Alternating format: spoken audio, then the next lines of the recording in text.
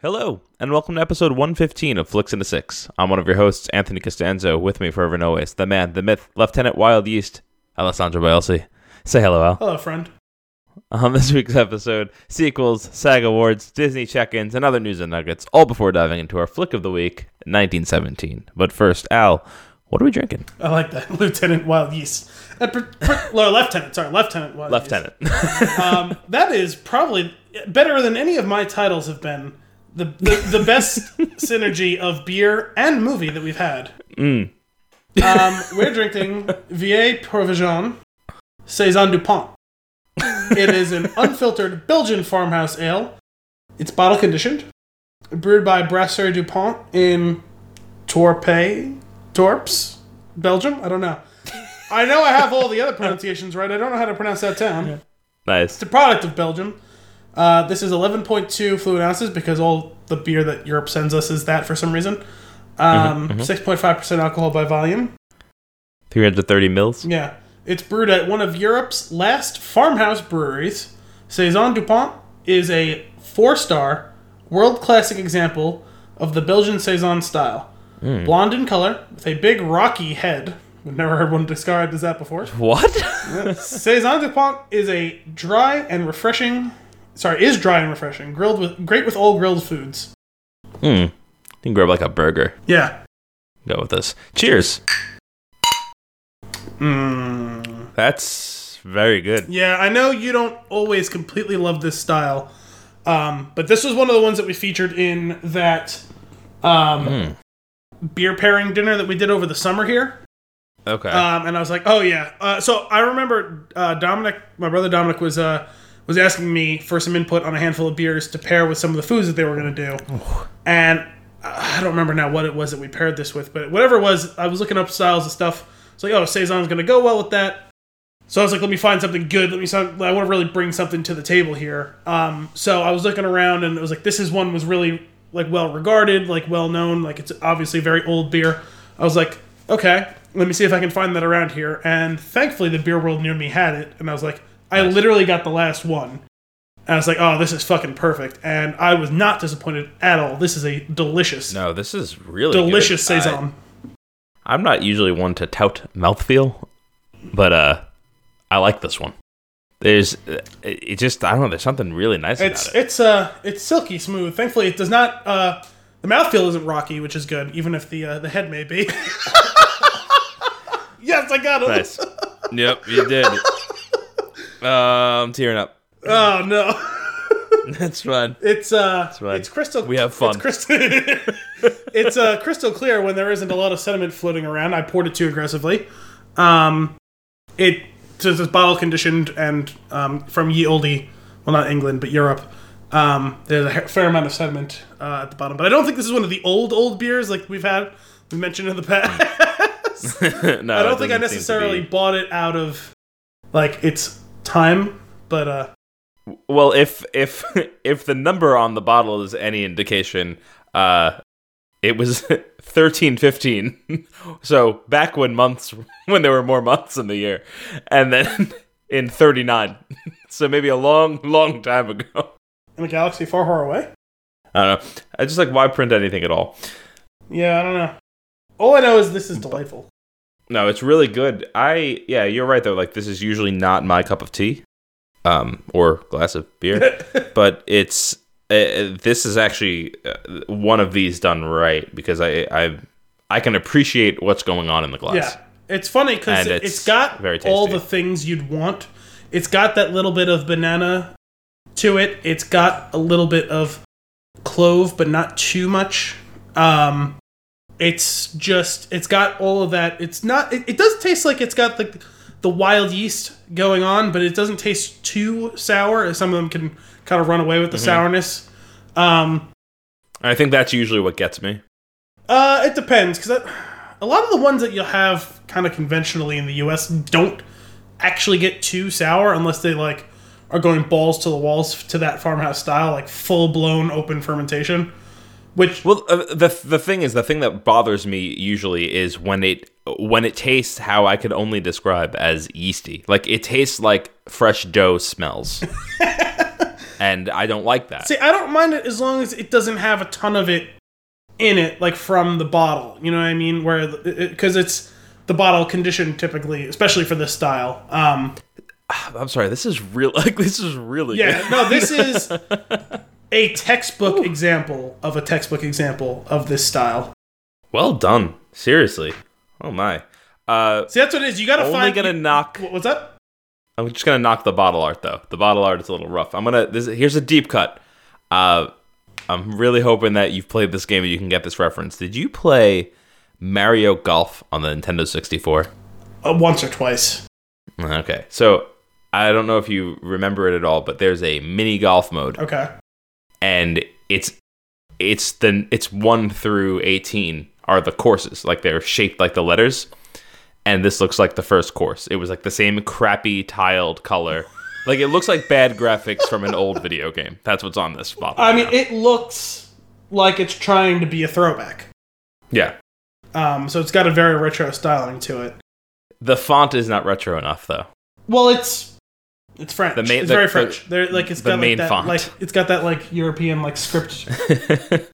No, the script is good. The script works. Oh, it's the block font letters underneath it. Yeah, that's what takes away. Okay. But no, this is really, really delightful. See, that's what you Normally have would to not do. go out of my way to buy one. What's of these, that? but normally wouldn't go out of my way to buy like a Belgian beer because I don't usually care for them that much, or I usually pick something over. But this one, I would buy this. Like if I saw it, I would pick it. It's really good, and that's what you have to do. I think when you hit like one of those things where it's like, I'm not really sure if I like this style. You got to go back to the source. You have to find like the avatar of that style and try it. And if you don't like it, then you're probably never really going to. Sure. Well done. Well, good choice, Al. I mean, I enjoyed the hell out of it. So I would like some grilled foods though.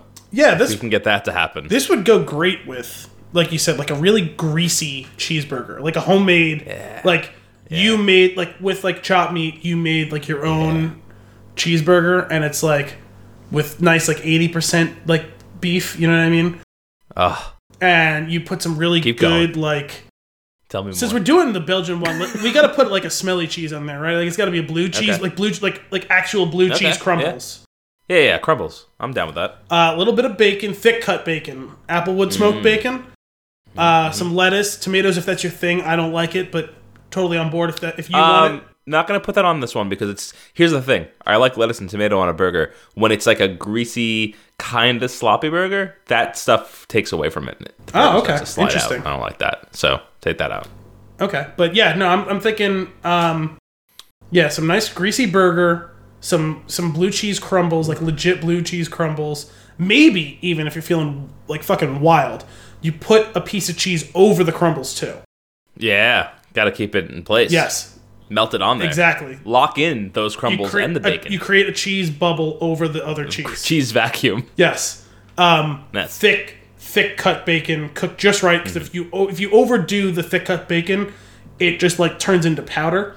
But if you get it just right, it's firm but still got some chew to it. Yep. Nice. I'm thinking a nice thick brioche bun.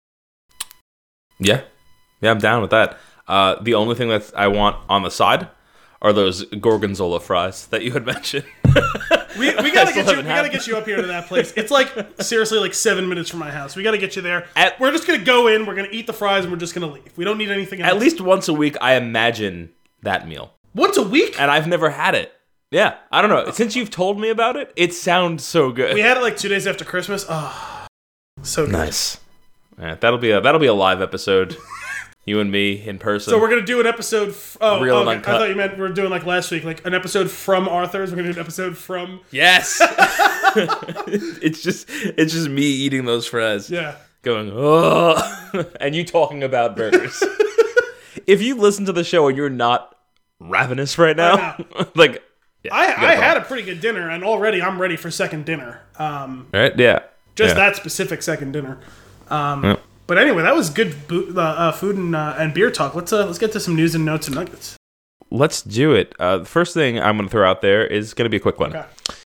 National Treasure 3 is in the works, I and forgot to boy, add oh that. boy, am I excited. I adore the National Treasure movies. Are you a big fan? It's like a guilty pleasure one. Like, I definitely enjoy them, but I don't feel good about it. I don't know why. I mean, like, they're cheesy. You know why? Yeah, exactly. I think the first one was pretty legitimately good. The second one I don't think is that good, but it's still fun. It's fun. It's definitely I thoroughly enjoy those movies, and and those are like, it's the type of movie that back in the channel flipping days, if that came on, it's like it's a stop on movie. I can tell you, it's one I still stop on. Yeah, it's great. So entertaining. Just Nicolas Cage doing his Nicolas Cage things. Yeah. Sorry, you talking about stop on reminds me of, you don't watch Curb Your Enthusiasm, right? No. What? I'd like to. Oh, you haven't, but you want to? Yeah. So the new season just started Sunday night, and every once in a while he comes up with like a term for a thing that you do societally. So like one of the big ones you'll hear people talk about is the stop and chat. Where you're walking and you run into someone, you stop and have a chat, and then you're. So it's been a while since he's introduced one like that, and in this week's premiere, he introduced one, and I was like, you know what? That is totally a move. But I never thought of like a name for it. It's the big goodbye, where you're at like a party or a function, and you see someone, and you avoid them the whole night, and then you do a big goodbye, where you like apologize. Oh my gosh, I can't believe I didn't see you tonight. Well, we got to get together. This and that. Blah, blah. You act like you're making like a special like advance towards the person, only to then purposely avoid them until the next time that you have an opportunity to do a big goodbye to them again. Nice. That's tremendous. And you mentioning doing a stop on, that reminds me of like the stop and chat, the big goodbye, the accidental text on purpose. That was another one that he's done in the past. Where you accidentally text someone with information that is flattering to you or to them, but you act like you're meaning to send it to someone else. Yep. It seems like a show that would be right up my alley. Yeah, there are so many times where you have to just like go, oh, I need to like time out for like 10 minutes and stop because this is so uncomfortable. But it's so great. That happens funny. To me. Jumping into what we're watching, that happens to me with Veep. I've been watching a lot of Veep, and there's so many times where I like pull my shirt up over my head. I'm so uncomfortable with what's happening on screen that I just turtle. There's times Veep, Always Sunny, Curb. I binged all of those shows when I was trying to catch up with them, and each of them, like you get that. I don't. Your move is apparently the turtle. My move is the clench the teeth and like clench the fists and kind of fist pumping. No. I do that while I'm in the shirt. To be clear. But that's fine. I feel like, Curb seems like a show that I would really enjoy, but would probably have to limit it to 2 episodes at a time. Yeah, that's how I would do it. Is I would like watch an episode or 2, and then I'd have to like pause, like cleanse the palate, and then like come back to it. Yeah. Nice. Well, anyway, National Treasure 3, a future stop on. For sure, I can't. I'm excited. I don't know how. Like, I don't think there's any time frame. It's like in production you're gonna or get something cable like that. Just so that you can stop on National Treasure 3. Exactly. No, I'm just gonna start. I just leave a TV on with my digital movies on shuffle. Oh, and when it comes to that one, exactly. Stop on. No, I'll actually sit. Yeah, very excited about that. Give me something, Al. All right. How about a new? Give me a new. Taika Waititi courted for Star Wars movie. This was on the Holiday Reporter. Boy. This was actually from last week, but it was after we recorded our last episode. Yeah. Will the Force be strong with this one? Following the recent installments, Star Wars The Rise of Skywalker, the space fantasy franchise is set to go on pause in terms of theatrical movies, but that does not mean the process is ground to a halt. Taika Waititi, the filmmaker behind the Oscar-nominated Jojo Rabbit, which we did on the show last week, and Thor Ragnarok, has been approached to develop a Star Wars movie, sources tell Hollywood Reporter. It's unclear where things stand in those talks. It's also unclear whether the project is separate from the one being developed by Kevin Feige, with whom he closely worked on Ragnarok, or a separate Star Wars project. Disney and Lucasfilm, producers of the Star Wars movie, had no comment. The move comes as 2 Star Wars streams arc in different directions. Waititi is coming off great acclaim from the fan community for directing the final episode of Season 1 of The Mandalorian, the live-action series on Disney Plus that became must-watch TV in part thanks to Baby Yoda. He also voiced the popular droid character IG-11. Additionally, Jojo Rabbit, which he wrote and directed, earlier this week earned 6 Oscar nominations, including for Best Picture. That's awesome. Give me that. I don't give it. Just that final episode of The Mandalorian was tremendous. I want more of that. I'll take a feature length film of that. I love how freaking crazy that guy is. Yeah, he's weird. He's just you just listen to him in an interview, and you like if you know him, you know what you're getting into. And when he just stops talking, you're like, that guy. Like that's the only thing. Like he's one of a kind. He's just unapologetically himself at all times, and like that his movies are an extension of that weird personality. But I enjoy it. I like that I mean, maybe they're connecting the dots too early, but a movie written or co-written and directed by Taika Waititi, produced in some fashion by Kevin Feige, Dave Filoni, and Jon Favreau would freaking crush. Absolutely. And hell, have him and Rian Johnson co-write it or whatever, because him and Rian Johnson obviously get along too. So, I think if you want to sum up Taika Waititi in a single scene, it's when the rock falls off of Korg, and he goes, "Oh, there goes that." That's that's him. That's everything you need to know. It's completely throwaway, but so brilliant. I was gonna say, I don't know, for whatever reason, for me, what coalesced from last week's was the come on, give me a little high, give me a little high. Just a little high. One little high. Come on, piss off, Ghost. Speaking of Star Wars and Disney and all that good stuff, Mulan looks awesome. Have you seen the trailers for this? Yes. All right, Mulan looks great. Mushu will not be in Mulan. Correct. And I was reading a couple things. People seemed a little bit annoyed by that. I actually think it's a good move. Well, I was going to say it seemed like they were going more towards realism, and then I saw a lady turn into a bird. So maybe it's not as good of a move as I originally thought it was when I was watching that trailer. But I think that it leaving Mushu out of it fits more of the tone, though, that they're going. It seems more of a darker. Well, based on the trailer, yeah, it seems like they're not going for Disney slapstick. Right, and which is what that character is, for yes. sure. So I think it's a good move to not shoehorn him in, because also it's like, here's the thing: Lion King was fine, but like when the actual animation is the fun part of the movie, and you're gonna go live action. Forcing that animation in, I feel like it just won't land right. Yeah. And that's exactly what Mushu is. If you want Mushu, go watch the original. Yeah. If you haven't watched it in a long time, I watched it like maybe 3 years ago. Again, like rewatched it. It's a great one. I like it was never really like on my list of Disney movies, but it's solid. It's very good. The music is tremendous. It's funny too. I made a funny connection. I was talking with my mom the other day as I was finishing up Mr. Robot, and she had kind of asked me like what the show was about. So I kind of periodically checked in and kind of gave her a, hey, this is what the last like 5 episodes were about. In 5 minutes or less. You know what I mean? Mm-hmm. And so like I was talking about the end of the show. I was like, it really at the end was funny seeing B.D. Wong, who voiced Captain Shang in Mulan, who was the commander of a woman pretending to be a man soldier, to then go B.D. Wong, then going to play White Rose in Mr. Robot, who is a man who feels that she is actually a woman in real life. There's like a weird like full circle thing that's come around with that. Is like, what are the chances? And what this show brought to my attention was he's actually a really good actor. Yeah. And I feel like we missed it's been 25 years since the first Jurassic Park. We missed out on him not being more of a lead, or I'll say an important player. Maybe he doesn't have the strength to carry things, right? But to be more of a Hugo type. Yeah, to be like character actress Margot Martindale, just peppered in throughout things, and give his like weight and gravitas too. He's a good actor. Yeah, he is. And I didn't know. I had no idea he was in this show, and he became one of the main characters in this show. He's really good in it. We'll get more on that later.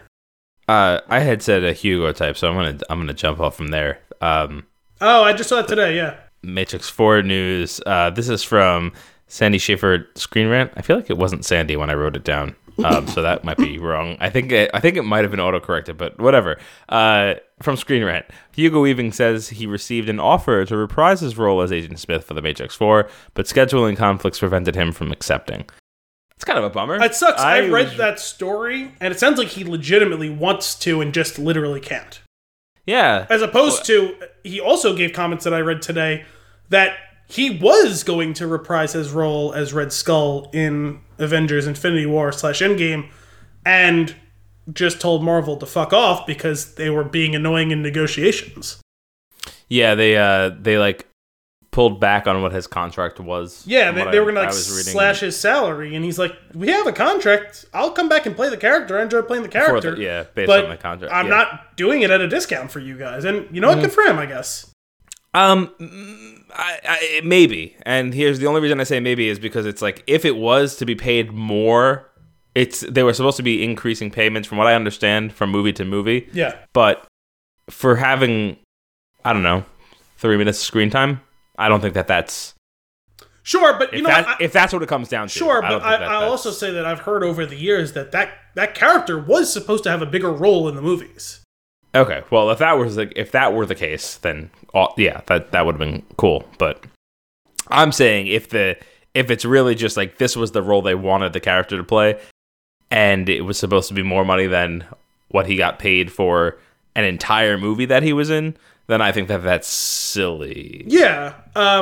Well, I when I say that more of a role, I don't even know about in this iteration of Infinity War Endgame.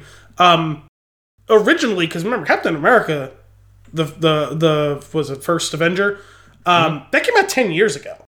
Yeah. There was after that. I don't know if it was that he was going to be in the second Captain America, or if he was going to be in one of the other ones, or if it was the first Avengers movie. He was supposed to come back with a pretty sizable role in one of those movies. Yeah, it seemed from what the thing that I had read, it looked like it was Avengers was where he was. Yeah, I thought that was the case. Yeah. Anyway, it almost seems worth it. I mean, I don't know how this stuff works. Obviously, we don't make movies, but to do a Matrix 4, bring back the cast, and not bring him back, I don't know. That just seems that I feel like he is as much the Matrix as Neo. Oh, of course, I agree. You know, and that's kind of I feel like almost like it would be worth it to put the movie on hold to a time where he could be part of it. Yeah, I don't see what the rush is. Yeah, I don't see what the rush is for this movie. If we're all hesitant, those of us who love The Matrix are hesitant enough about them coming back and doing this. Right. So if you're going to do it, make sure you're doing it for the right reasons and you're doing it right. And if you plan to bring him back, don't give it short shrift to not use him. That's probably the thing that's bothering me the most about it, is that like if he was approached and he can't do it, then that means that whatever the story is involves him. Yes. So if they're going to have to change it based on that, or if they're going to, you can't substitute him. Probably not. Well, actually, I guess you probably could, because if anyone was going to be able to be replaced, it's Agent Smith, because he can make himself... It's the virus. But... look however he wants, you know what I mean? And still, it'll be a different take on the character. Now, what that means is you have to absolutely fucking nail whoever you're going to hire to play the new Smith. Whoa, phrasing. I stand by. Stand by. Wholeheartedly. God. Anyway, that was kind of a bummer to me, because as much as I'm like, when I heard the Matrix 4 news, I was like, all right. Hearing that makes me go, oh. You know, 'cause it's like if I was gonna be excited about it, it was gonna be to rejoin my friends from the previous movies that I loved so much. Yeah. And that's a huge miss. Well, we have a short list of people, right? Give us more Dafoe, give us more Weaving, now give us more Wong. We have these actors, actresses that we fall in love with on the show that we feel like we don't get enough of. Hugo Weaving is one we've mentioned since our very first episode in Hacksaw Ridge. We have said how much we want more Hugo Weaving. So getting less Hugo Weaving, specifically in the role that we love him in, is not good news. Yeah, no. Ugh. Anyway, we'll see what happens there. I mean, I honestly don't have a lot of faith. I'm not like completely sold that the movie is actually going to happen. I know that they say it's in the works and like it's happening, but So is Avatar. So I mean, like, come on. Well, we know for a fact those are coming. We've seen stills. We've seen facts. Right, a trailer is coming soon. That's coming out the end of this year, right? Is it really? So. That's insane to me. I think so. I'm gonna have to rewatch Avatar, aren't I? Yeah, I mean, it's been a while since I've seen the whole thing. That's usually a stop on for me. Here's the here's the thing with Avatar. This is the little history of physical media. Obviously, I liked Avatar. I know people had a lot of problems with it. I enjoyed it. Whatever. We're not going to get deep into that. Maybe we'll do an episode on it one day. But Avatar was a movie that I believe I had on DVD.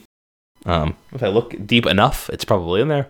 I then probably watched it 1 or 2 times, having owned the DVD. Then when Blu-rays became a thing, bought the Blu-ray because, I mean, come on. Like, what kind of a movie? Like, this is like the perfect movie for a Blu-ray. That was one of the first Blu-rays I bought, yeah. I bought the Blu-ray. It's very possible. It's very likely that I never actually watched the Blu-ray. I bought it with the intent to watch it. You know what's funny about that? And now I want the 4K. You know what's funny about that? Today I was thinking back to our conversation last week because I saw that Spectre was available. And I'm going to watch it hopefully this week. Because we were talking about last week how I was like, okay, like we're kind of excited for No Time to Die. I barely remember watching Quantum. I watched it while packing. Right. And you were turned around and you said, I think I own this. And I turned around and you said, I do have it over there. And I was thinking about it today. How many of those movies on your wall have you never actually popped into a player and watched? 3. Only 3. 3 that I am certain of. Okay. Because I actually I scanned. I took a quick scan the other day. 2 of them, it was very clear that I never popped in on account of still shrink wrap. That's what I was gonna say. Was it still? Was it the still? other one was Avatar. That I just know because I have this relationship with that movie of like I bought it specifically because I was like this happened to me with The Dark Knight also, where I was like waiting when I got the DVD or whatever it was when I got the Blu-ray, I wanted to wait until like I had a really nice TV to watch it on. And I just ended up waiting and waiting and waiting, and then 4K discs were a thing, but it wasn't out on that yet. I eventually watched it on the Blu-ray. Like I did go into it. Then the 4K one, I got the disc, and I was like, I'm waiting for like the perfect moment to watch it. Like I want to sit down and I want to just like be in it. And that moment's not going to come, like where like it's the perfect situation. I get that all the time. So I have with to movies just do and it. TV shows, and it'll be like 6 months, and I still haven't watched a thing, and it's like son of a bitch. Exactly. I do it with video games too sometimes, and I just like I have the thing. I could just be enjoying the thing instead of trying to make this perfect scenario. You get psyched up about it. Yeah. You know what? I don't know what just made me think of, but that whole phenomenon just reminded me of. I was talking about 40-Year-Old Virgin with someone the other day, and I was thinking of what's his name. You put the pussy on the pedestal. And that's what you're doing. You're putting the movie or game or TV, you're putting it on a pedestal. Like, it's got to be perfect. The whole experience has to be ready. It has to be right. Everybody keeps saying that. What does that mean? That's a great movie. That's a movie that I have seen way too many times. It's a movie that I've seen a lot of times. Not any times recently, because the only time I ever think it's on it'll be on FX. It's like, you guys cut out all of the best scenes in that movie. I'm not going to watch it in those circumstances. Yeah. I'm not getting anything. Best scene in that movie is no. We just planted the seed. Now what do we do? Wait for the seed to grow into a plant, and then what? Then we fuck the plant. It's such a great. It's so that ridiculous. Great, but my favorite scene is when he's getting waxed. Yeah, which they cut out of all of it basically on FX. Which they have to. He screams. Oh, nipple. That's the thing. He screams nipple fuck at the top of his lungs. So. That movie is ridiculous. He's Steve Carell is a treasure. Yes. Much like Gary Cole. Yeah. Much like Gary Cole. My God, is Kent a tremendous character. He really is. Ben is my favorite, but Kent is a close second. See, where are you? You're in the fourth season? 4th season. And you didn't see the congressional meeting about the Jonad file yet? I don't think so. You would know. They go before Congress. It's Dan, Amy, and Jonah. And it turns into this whole thing where they're like conflicting agendas and this and that. But it all comes down to they're trying to cover up the Jonad file as part of a small piece of a much bigger fiasco that's led them to these congressional hearings. And I think Dan says something along the lines of, yes, we respect and like working with Jonah or whatever. And the guy who's leading the hearing is like, no, there's testimony here from Jonah Ryan saying just the exact opposite of that. We're going to talk to, it's like Exhibit A or whatever, the Jonad file. Do you know what this is, the Jonad file? Like, no, I can't recall. He goes, and they start reading he goes, it's a collection of nicknames by you and other staffers that apparently you encourage everyone to keep whenever they came up with a good nickname for him.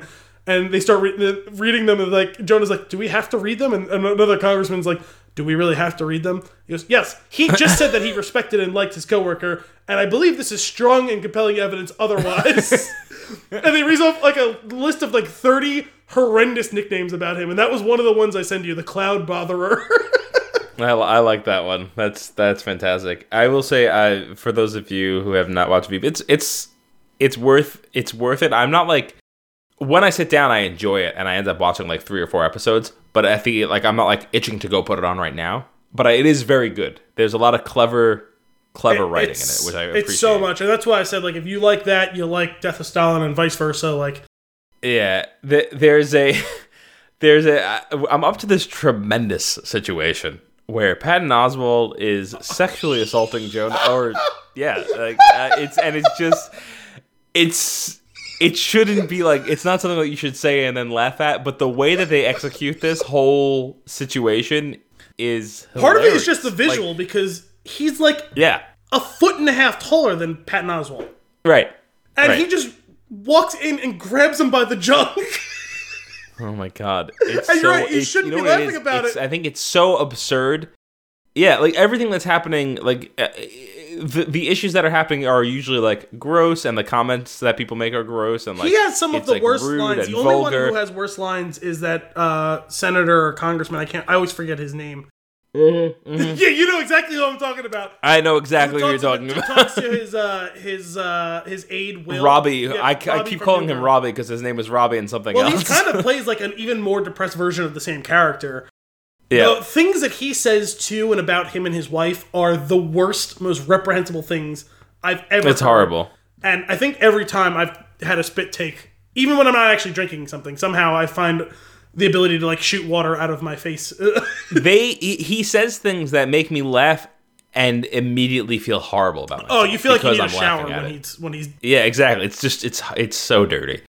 Oh my god! But, all right, give me something else. What do you got? Just one final thought on all of that. I started his Armando Iannucci's new show started also before Curb on Sunday. It was Avenue 5, that show with Hugh Laurie, who's obviously on Veep on and off a lot. And there's another the other guy, the guy we were talking about, who you like from Silicon Valley, who I said, he's in the league.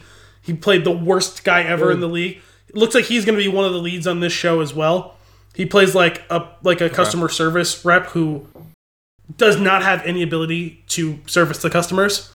Also, if I'm thinking about the same guy, also dates Amy. Yes.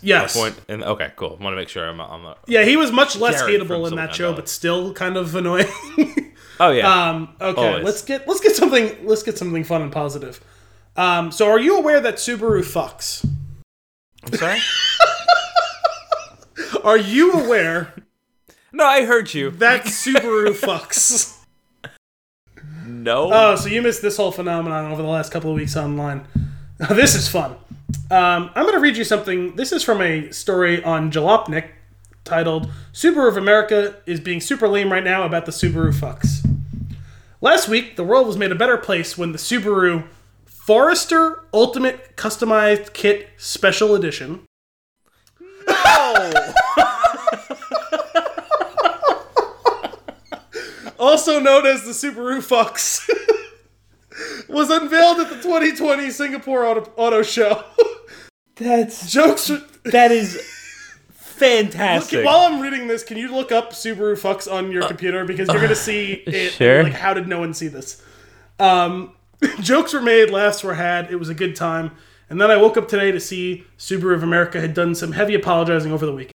Subaru of America apparently took it upon itself to send out an apology note to its dealerships on Friday, reports The Drive. The outlet obtained the note from an anonymous tipster, but we've copied it below. Dear retailer, yesterday afternoon we learned about an unfortunate situation related to the name given to a special edition Forester by an independent distributor in Singapore. We want to make sure that you and all your customers know that Subaru of America and Subaru Corporation had nothing to do with this. We apologize for any negative feedback this may have caused. SBR has had the name removed from the car at the Singapore Auto Show. We work very hard to build a strong brand image for this company, and the naming of this vehicle in no way reflects the values and standards we hold true. Furthermore, we will always do our best to protect our brand's integrity. This vehicle was created by the distributor for the Singapore Motor Show, and it goes without saying that this car will not be available in the United States market. Okay. No, this is ridiculous. I'm looking at the letters are highlighted!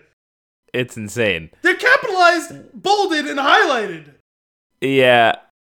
So the person that did this, do you think they're having like a crisis and they're like on their way out? No, what happened is Singapore Motors did this, and they don't have native English speakers there, obviously. Uh-huh. And so they didn't realize what they're doing. It feels like, I don't know, I feel like somebody knew. Someone did know. You know what? Someone knew as soon as they walked out on the display, because if you look around, there's a video of a dude frantically scraping the letters off of the floor next to the thing. The person printing the thing is printing it and going, that's funny. There's a picture of the Subaru Forester Ultimate Customized Kit Special Edition, and on the floor is the letters highlighted in green and bolded out in black and capitalized while everything else is regular case. It clearly says fucks in giant letters. It also, this is why I'm saying that somebody knew that what they were doing, because Edition does not have a capital E. And it's not on the same line and is not exactly. There was another plate of glass with like frosted like etching letters, like laser like engraved letters, where F-U-C-K-S, those words weren't in a row. It still clearly reads fucks. But when you're in a foreign country, if you don't have native English speakers in charge of this, these sorts of things slip through the cracks. And then when someone finally sees it, they go, oh, fuck. The Subaru fucks cannot be something we display. And there's a video, it's like an 8-second video of a guy furiously with like a chisel scraping the words up off the floor so that no one sees the Subaru fucks. So good. That's so tremendous. This is amazing. This is just like, oh my god, miscommunication is just beautiful. This is wonderful. This is so innocent. So I'll tell you, it is not. I'll tell you how I experienced this. Like a week and a half ago, or maybe 2 weeks ago now, I was online and I saw jokes on Twitter about Subaru's fucks, and I was like, what does that even mean? So I looked it up online and I saw the picture, and I almost dropped my phone. And then I forgot about this joyous day for about a week. And then I saw the official, I was wondering if it was a joke. I saw that it said something about Singapore. I was like, wow, that's funny. Completely forgot about it. Like a week later, I saw the statement online from Subaru, and I was like, oh my god, it was a real thing. And so I was at the gym. I showed it to a couple of my friends, because they hadn't seen anything about this. We're all having a good laugh about it. I come home, I show the picture to my sister, and my parents had company over. And my sister's looking at the picture, and I was like, she's like, Subaru Forester Ultimate, and I was like, shh. She's like, oh!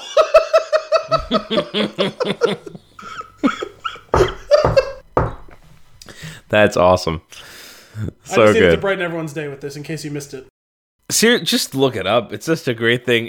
You know what it is? It's fun to Google, because you're like, how bad can it be? And it's so bad. It's I love it. I'm thinking about skewing the whole thing that we do for like the image on our episodes with the movie and beer, just putting Subaru fucks up there.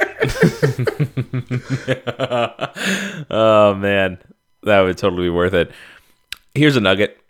IGN's Max Scoville tweeted something out the other day that really just I for whatever reason, there's sometimes I'll find something to be really funny, knowing that it's not that funny, and I'm laughing out loud because it's, for whatever reason, it's just, you know, something just tickles you. Yes. Like, so he this was his tweet. PSA, True Lies, which has been unavailable for streaming, purchase, or rental and is inexplicably not on Blu-ray, is on HBO now. Sorry, I just really like True Lies and have been trying to rewatch it for like 2 years. He rides a horse on an escalator and flies a Harrier jet. And that is, first off, that should be the IMDb synopsis of that movie. One. Yeah. Two, it dawned on me after reading that how long it's been since I've actually seen True Lies, and that is absolutely going to be added to the short list of movies that we pull from when we don't have a new release to go to. Let me just tell you, that is beyond a stop on for me. That's a drop everything you're doing and watch on right now. That's a give me the goddamn page. Yeah. I love the movie so much. It's pathetic. Moving on, what do you give me something else? Okay. Twitter account for Peacock TV. Oh God. I know Brian really enjoyed this. I can't remember if you really had any thoughts on this. So, Peacock is a thing. It's gonna happen. It's the NBC streaming service. I don't know why everyone needs a streaming service. I especially don't know why HBO needs a streaming service. I don't even want to It's offensive to me. You have HBO Go, HBO Now.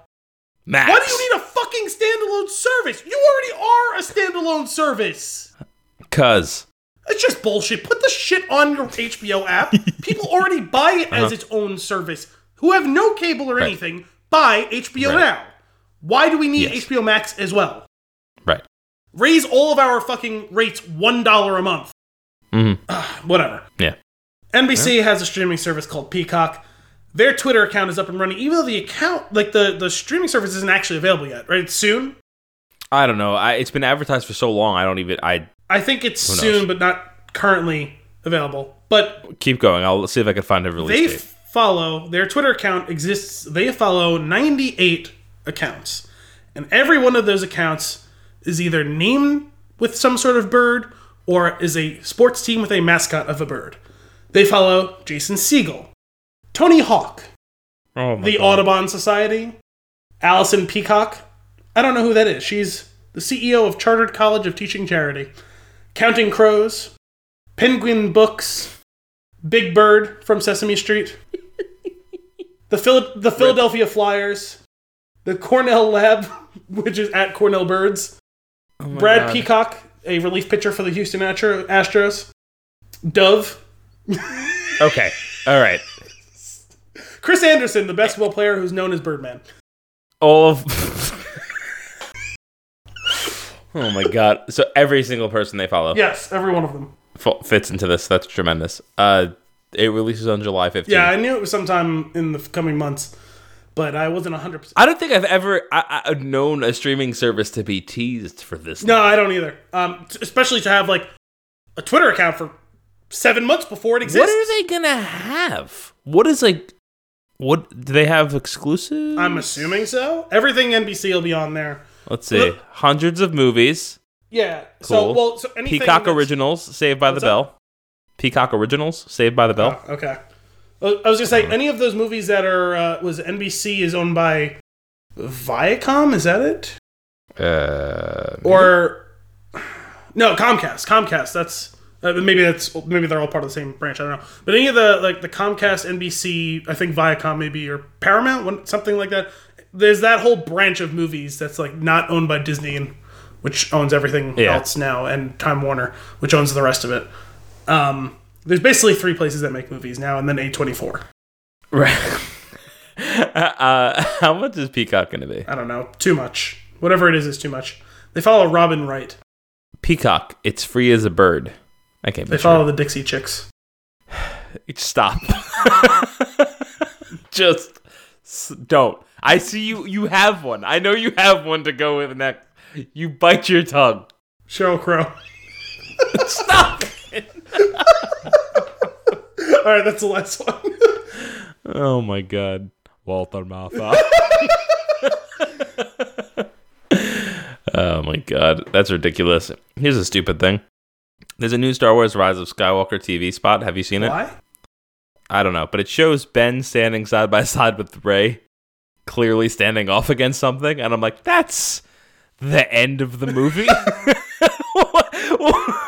What are you doing? Yeah, that's I mean, they've kind of been leaning that way for a long. It's weird that they do that, right? Like the trailer well after the movie comes out, where it's like they're just blatantly spoiling stuff. Like, if you haven't seen it yet, someone's gonna say it, and you're gonna hear it. Right. You might as well see it here. If you haven't seen it yet, here's what happens. We'll throw you a bone. Like, what? It's ridiculous. Also, he disappears. Stupid. Give me Speaking of something. stupid, I guess you're probably better to talk about Perfect. this, and I'll just tee it off to you. Let's talk about all those game delays. Oh my god, everything? Yeah, well, because last week This happens every 6 months, I feel last like. week I put on here as soon as I start seeing things that I know should be on the news thing, I create my notepad to start putting. So I put on Cyberpunk delayed, and then 8 other games got delayed after that. Yeah. Cyberpunk's the only one that I care a little bit about. So I'm guessing you care more about some of the other ones. I know Brian cares a lot more about some of the other ones. I was really, I'm really looking forward to Cyberpunk. It looks really cool. Yeah. I'm just more curious of just I mean, I guess there's probably a piece to this that, the corporate side of the house thinks is important.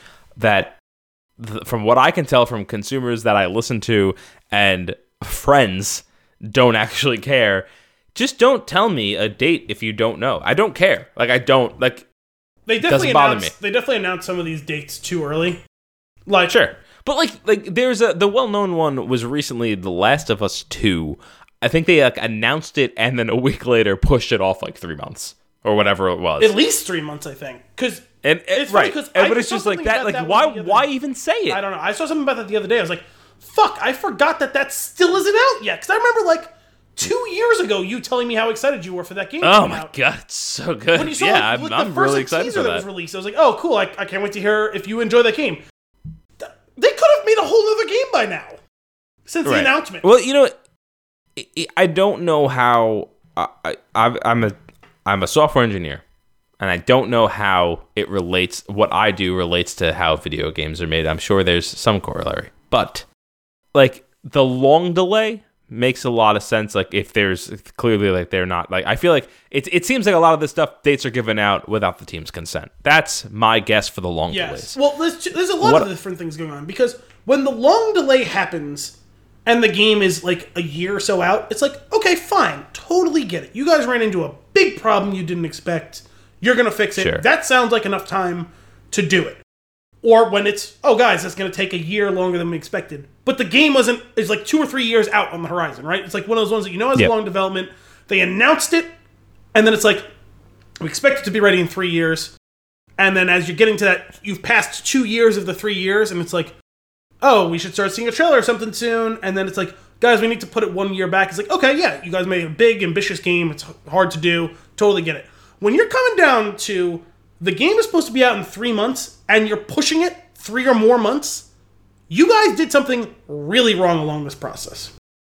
The marketing team. Someone. I don't know who. It's probably the marketing team. Yeah. But not always. I'm just saying, I don't... Well, all right, so some marketing or exec, because it seems like somebody that's out of touch or out of communication with the people that are actually making the game. Yeah, and that's a common refrain we've heard for the last, 10 years.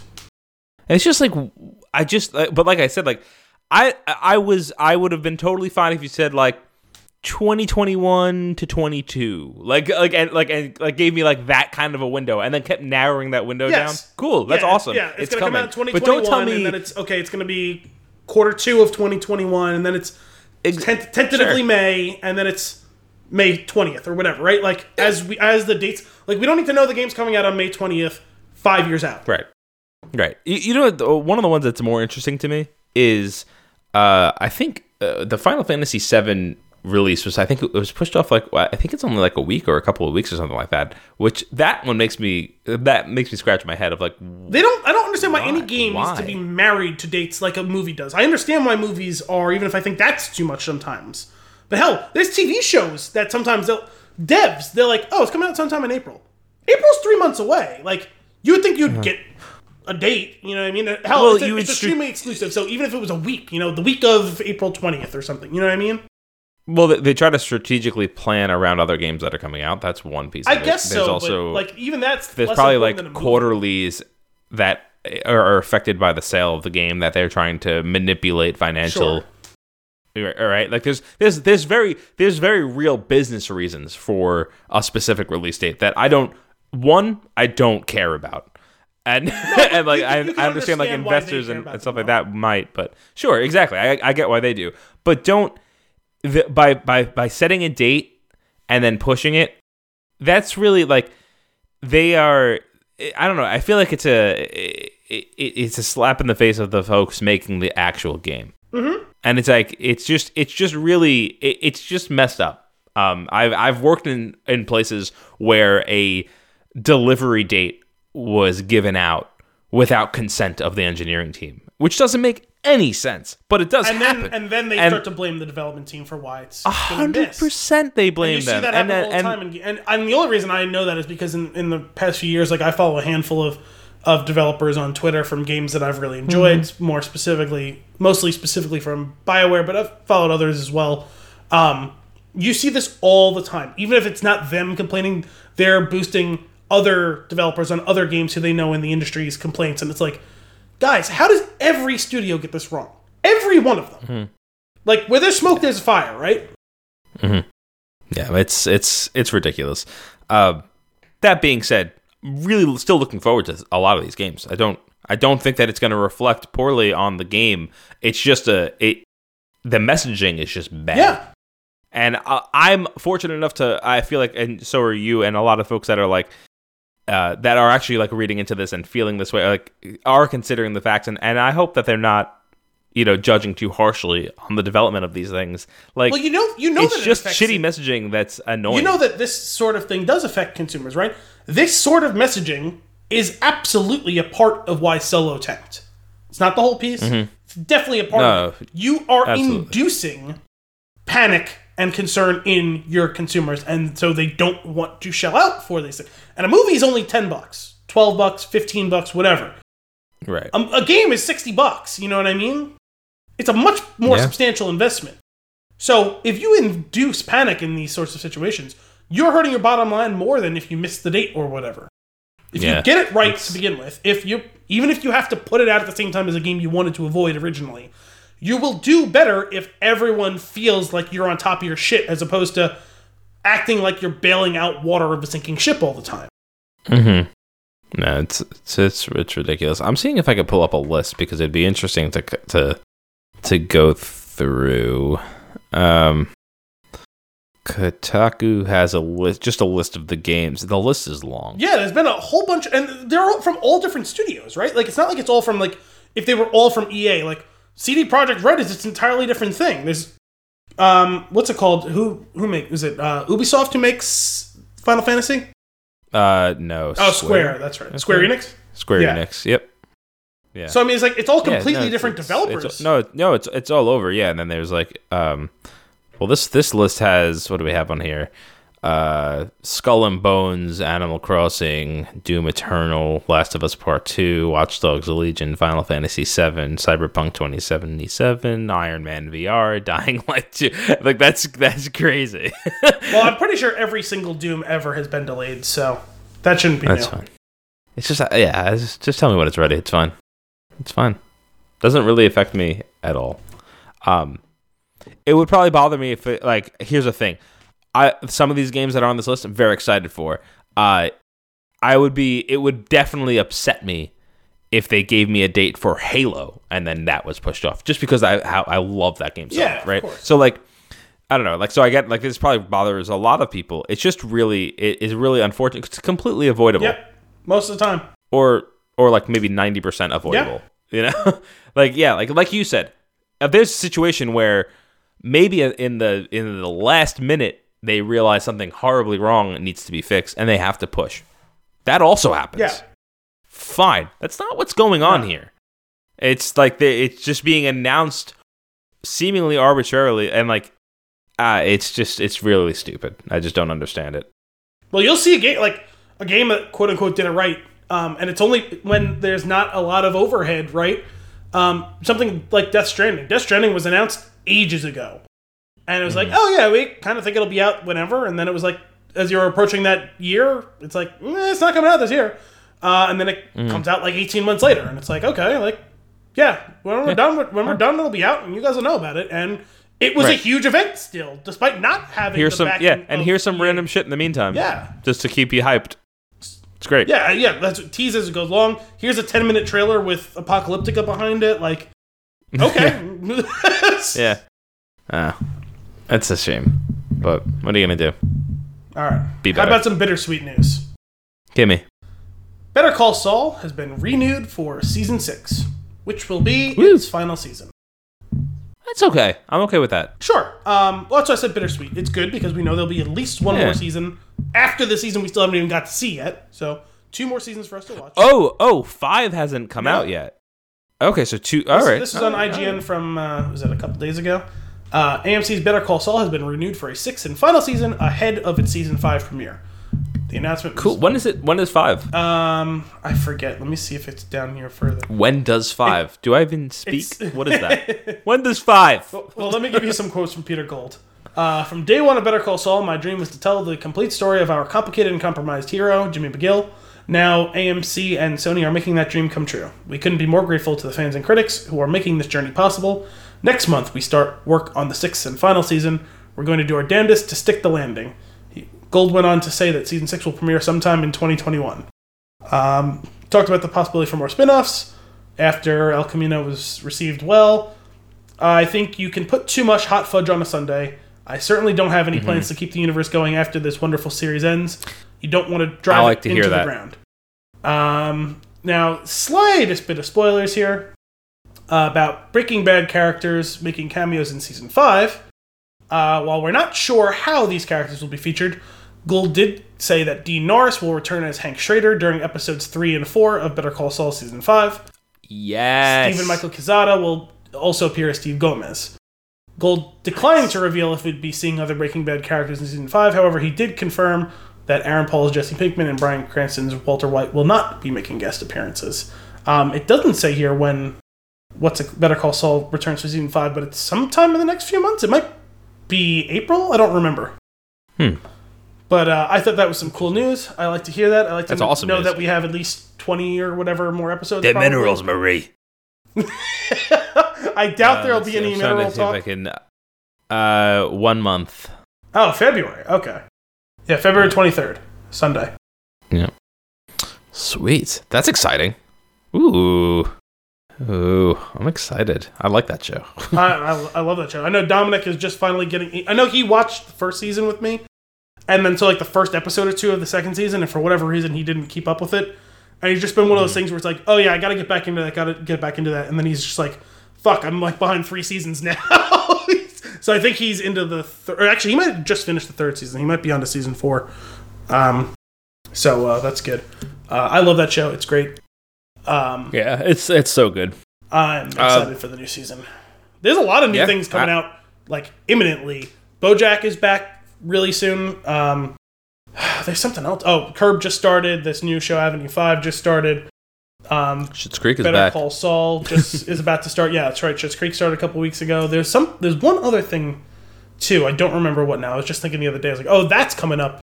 Either like Well, it's a lot of shows that are like entering the start of a season, and then everything else is coming back from their mid-season break. yeah.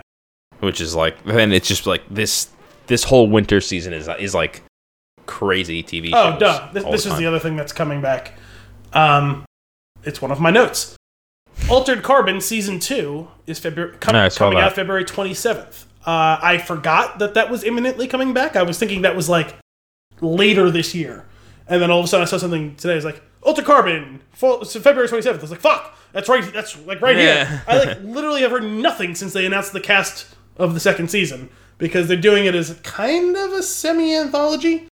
Which, due to the weird nature of that show, is something that they can pull off while still being inside, like very inside the same universe.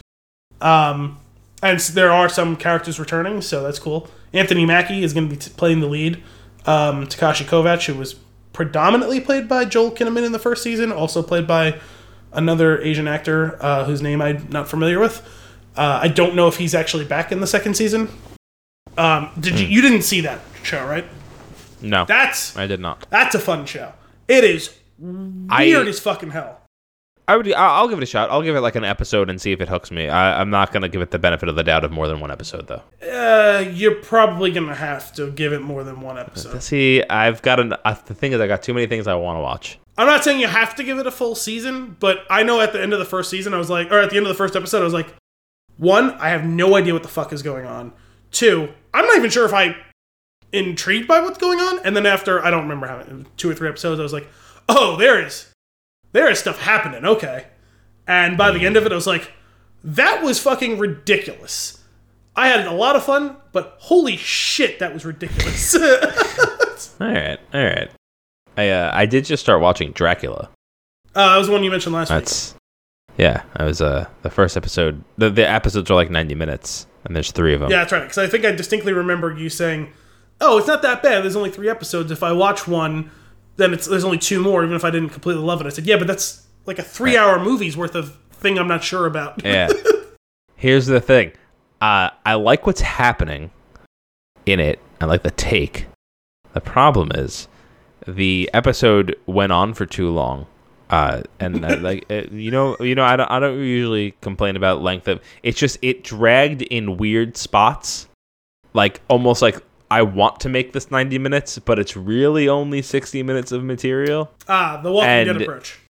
Yeah, and then which is like you're on Netflix right now, so like what are you doing?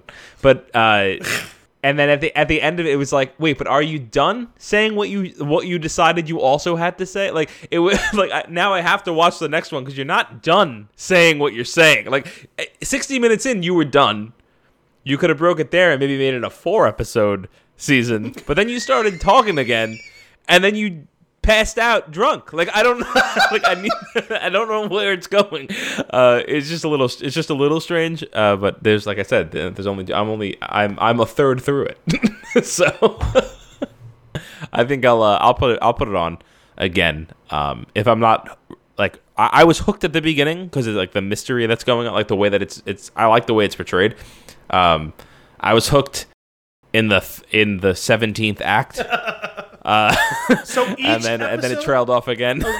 So each episode suffers individually from Lord of the Rings ending. It seems that way. I don't know. That sounds like we'll find out. I only watched one. I don't dislike it. It was just the pacing and the choice of ending the episode. It just seemed a little odd. I guess the story of the one episode is kind of complete. It's strange. We'll have to see where it goes. I'll let you know if it's worth it when I'm done. Okay. Do you have any more news or notes or?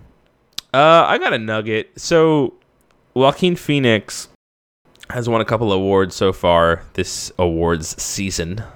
He recently picked up a SAG award for his for Joker. I keep wanting to say that Joker. It's just Joker. And one of the things, so usually when Joaquin Phoenix when he wins something, I'm like, I mean, I get it, but I don't want to hear him talk because he usually says something weird or he's not. He's a weird guy. He is a weird guy. He very, very much redeemed himself in his SAG Award speech where he went through and celebrated each of the other nominees in the category. And then gave a heartwarming shout out to Heath Ledger at the end. Yeah, and I thought it was really touching. And I thought it was well done. Especially like he came across apologetic for some of the weirdness of what he's said before. And it was, I don't know, it was just kind of nice. It was a good retcon. And that reminds me, I saw the thing about I heard the quote that Brad Pitt had from his speech.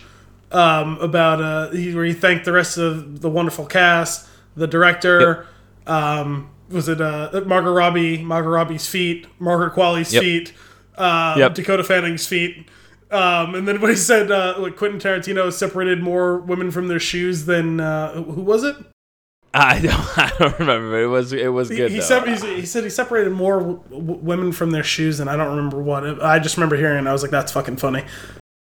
Let me see if I can pull that quote. It was good. That he just that the man exudes cool. Yeah. From their shoes. I know. I was looking at Brad Pitt acceptance speech. Oh wait, I think I actually. What? Let's see. Oh no, I don't want the video. Let's see. Can you hear it? Oh god.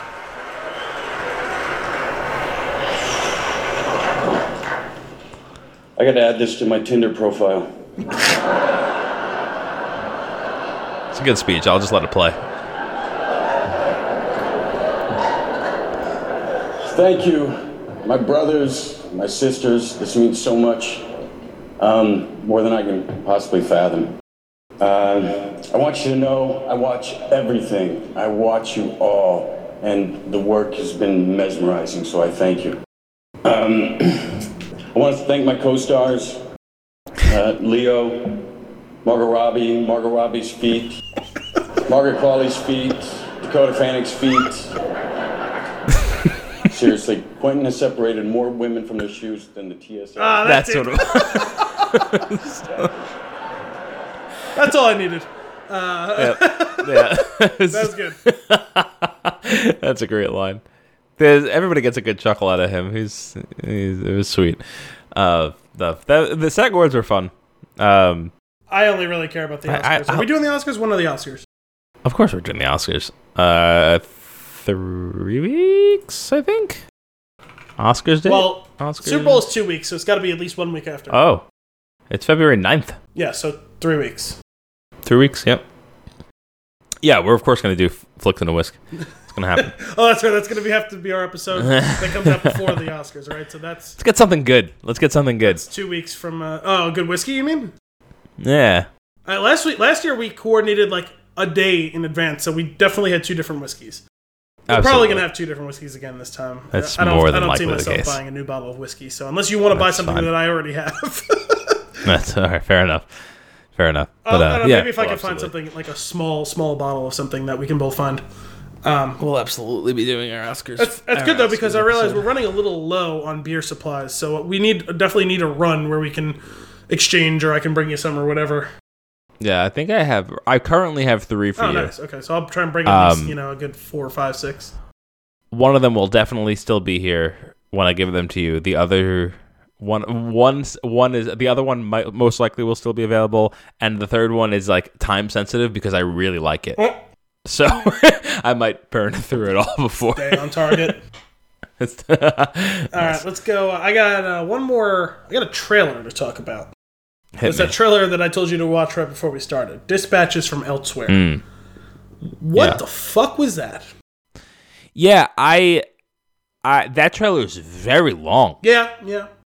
It's about 7 hours, and I don't know what it's about. I have no idea what it's about. It looks like some sort of treasure hunt, maybe a cult. Is it based on something? I don't think so. I know that Jason Segel is starring in it. I believe I don't know if he's full-blown showrunner, but he's producing it. I think this is his brainchild. Interesting. It seems like it has some Matrix-y vibes to it, of like things that maybe are real that we're not aware of. There's a whole lot of... There's some Matrix. There's some talking about other like futuristic dystopic things from the same year. There's also some... what the fuck was that movie with Equilibrium with Christian Bale? There's some Christian Bale Equilibrium to it. There's some Get Out to it. I don't know why the vibe of Richard Grant talking on the TV was I got some of that. Get Out to me. There's some Yep. kind of Yes Man culty things going on. It's on AMC. It's got an interesting cast. It looks fucking weird. I'm tentatively in. Like, I definitely want to give it a shot. I'd watch an episode. I feel like it's going to be one of those weird ones where you need to watch probably like 3 to get what's going on, but like at least 1 to see if the vibe is there. Be better at storytelling. Sure, but there's only so much you can do in an hour. There is, but that's on you as the creators and makers of this material. That's true. There's been a... It's not on me to get hooked. It's on you to hook me. True. I can be a harsh critic of pilots while at the same time also being willing to have leeway even if I don't love it. Like, I have a high standard for pilots because I've seen some really, really good ones. And I've seen some other ones that are like you said, just be better. But if I'm 90% of pilots. If I'm in on who's making it or who's in it or the network that's running it, even if I don't love the pilot, I'm usually inclined... I didn't love the pilot for The Americans. That's one of my favorite shows of all time. I loved the pilot for Game of Thrones. It was a great show for most of its run. Mr. Robot has a tremendous pilot. One of the best ones I've ever seen.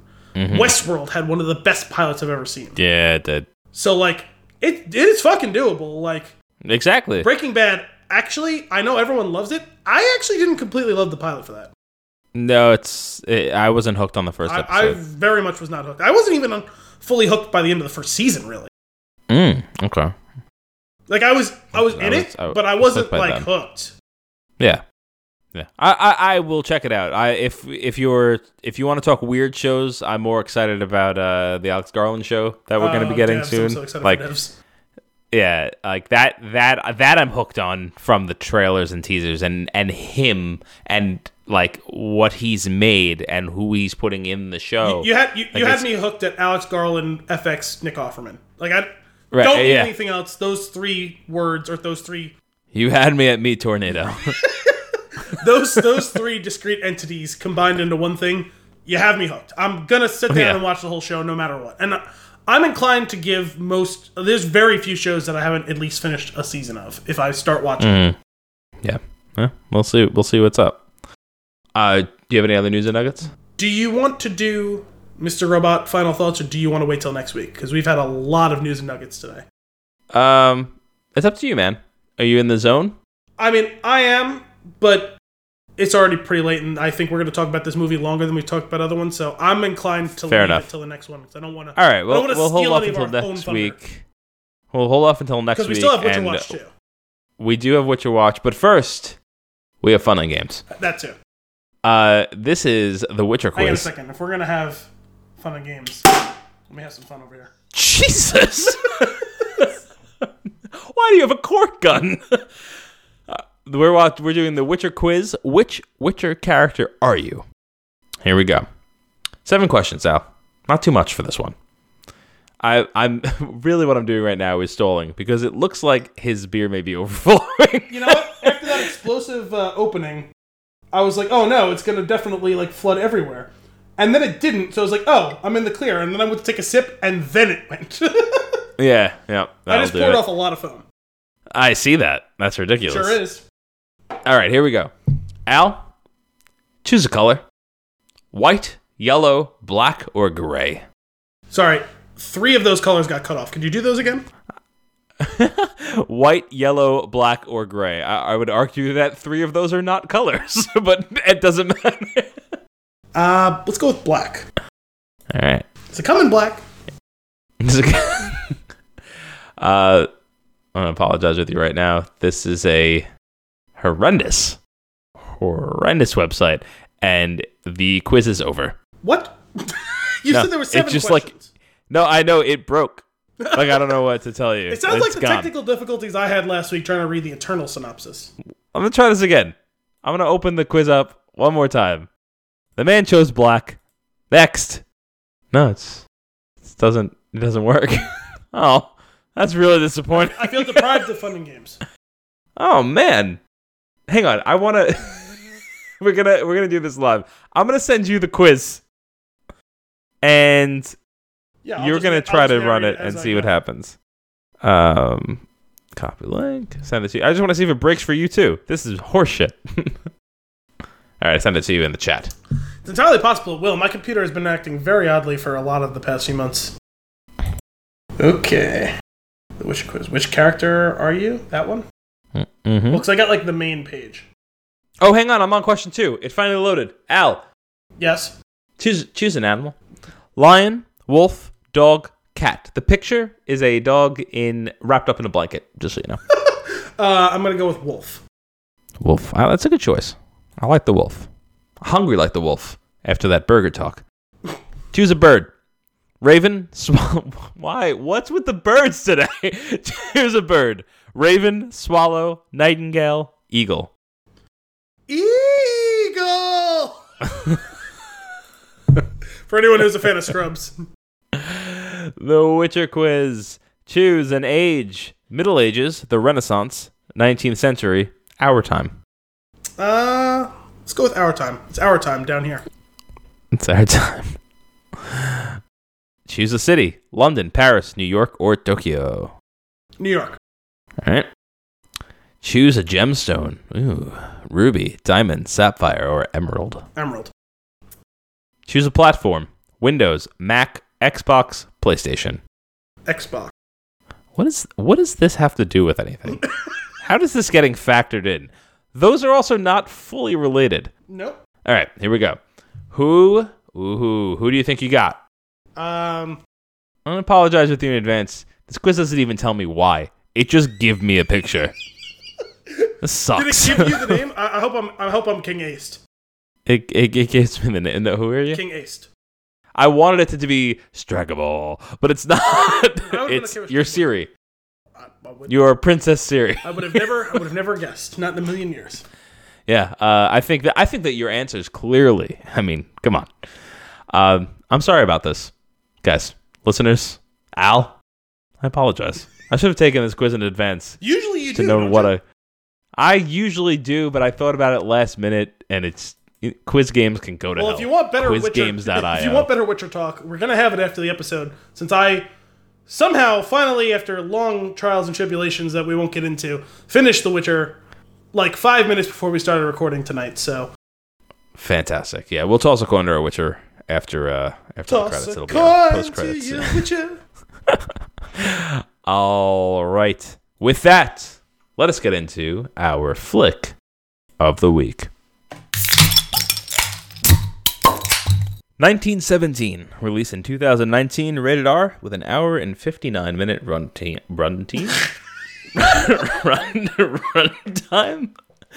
I'm really loving lately these IMDb genres. This is a drama war.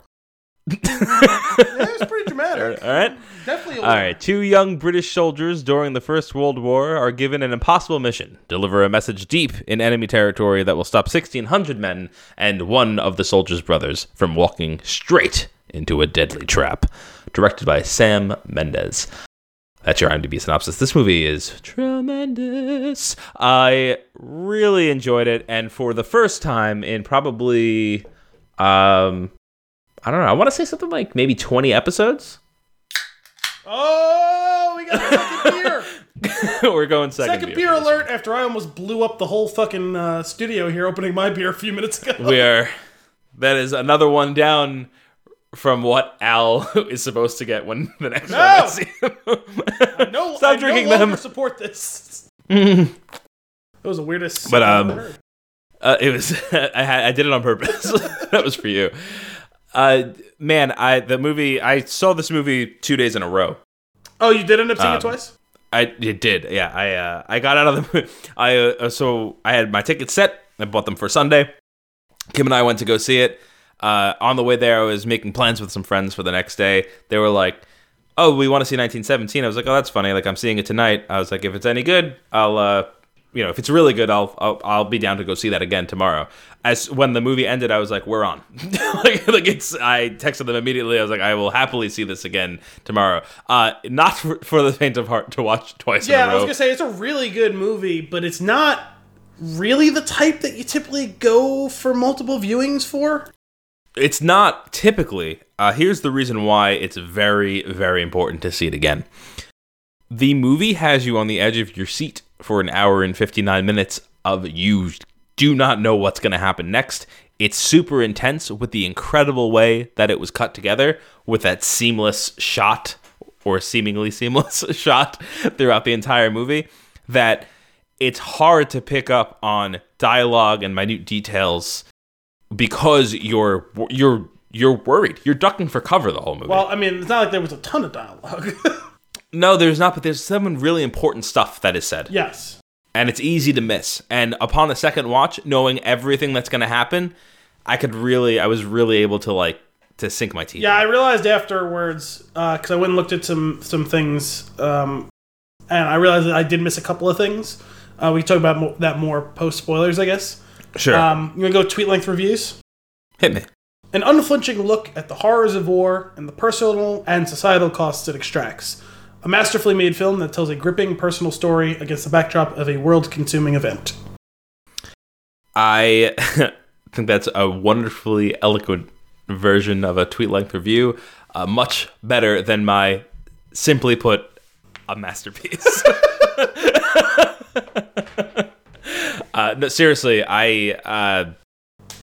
this movie deserves every bit of recognition that it's getting Yes. and then some. I was a little concerned that it would be overhyped and I would be disappointed.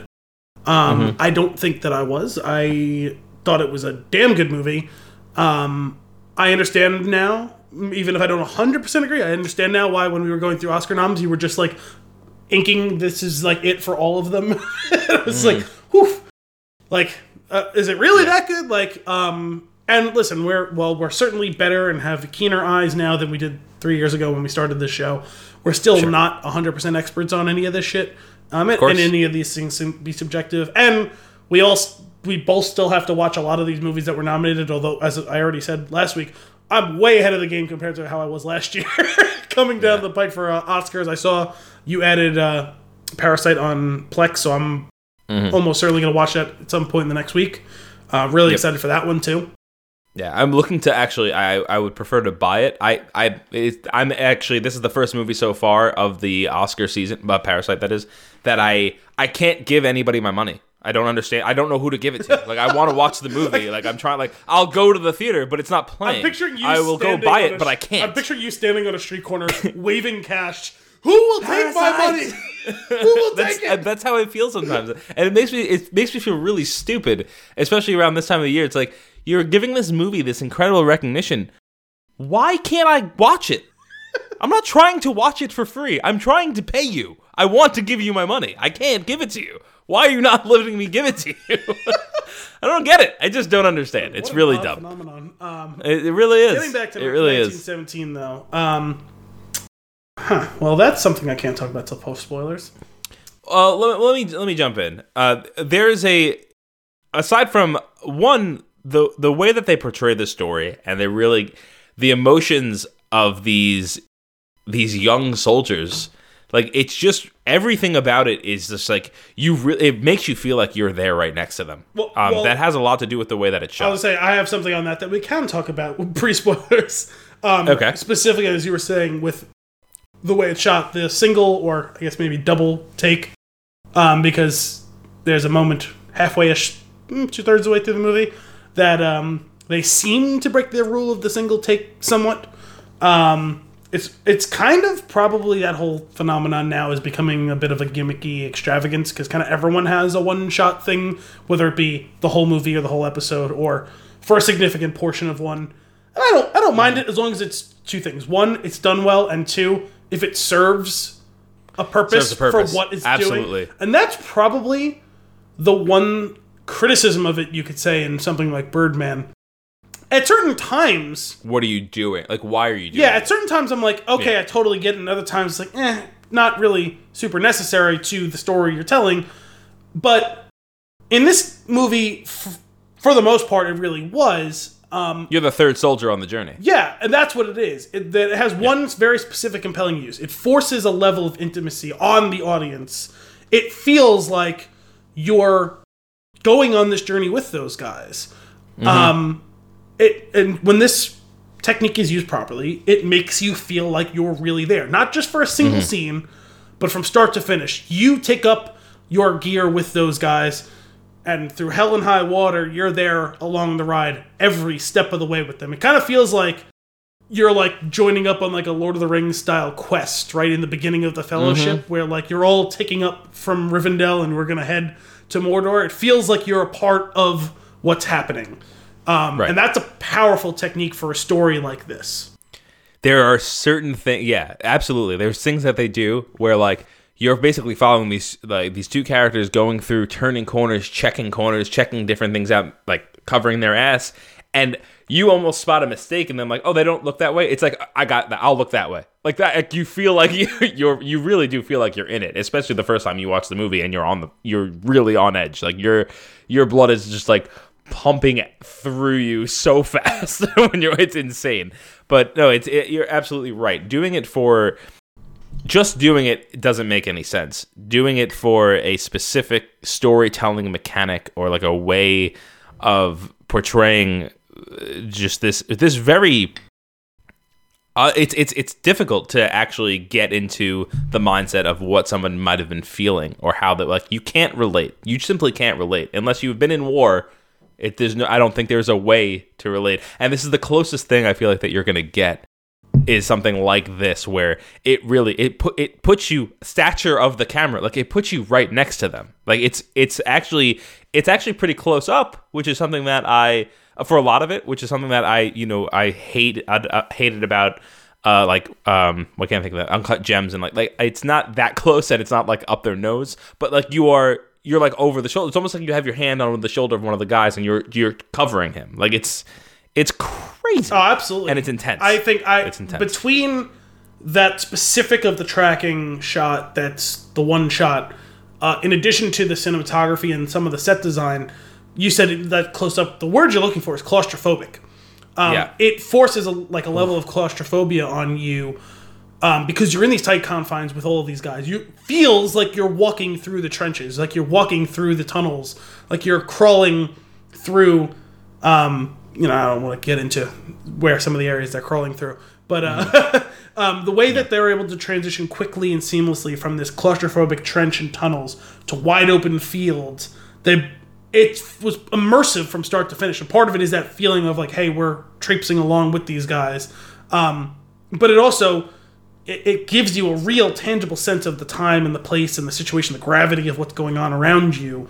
And also further, the color scale, it's shot in a very dreary, like drab color scale, which both for consider they basically have just been caked in mud for months or years at a time.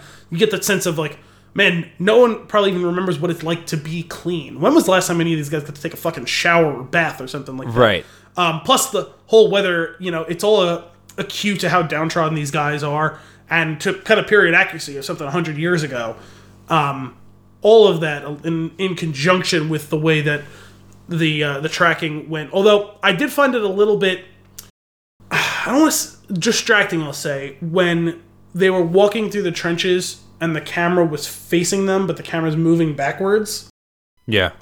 As opposed to when it swung around and it's following them through the trenches. That felt like, it reminded me of sometimes when you're playing, if not a cutscene, like kind of like those guided like rails areas of like video games where you're following like a squad. Yeah. It feels like you're right in it, like as if you have some agency in the story. Mm-hmm. Yeah, it could, that bit can get a little bit jarring. I think it helps that it's not it just makes it just a little bit different. Otherwise, it might be too samey, like to always be back behind them. Sure, like, and they play around with it later. There's Sure. some specific times. There's the scene, and I won't say what's going on. The scene where he leaves the bell tower, and he's walking down, and you follow him, and then he walks off the screen.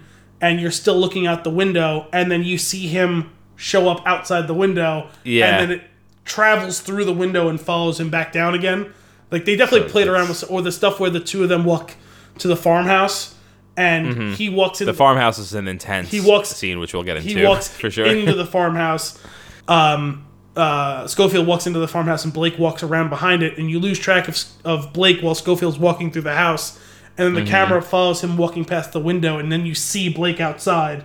It's so cool. There's some fun little tricks that they do with all of that. Yep, absolutely.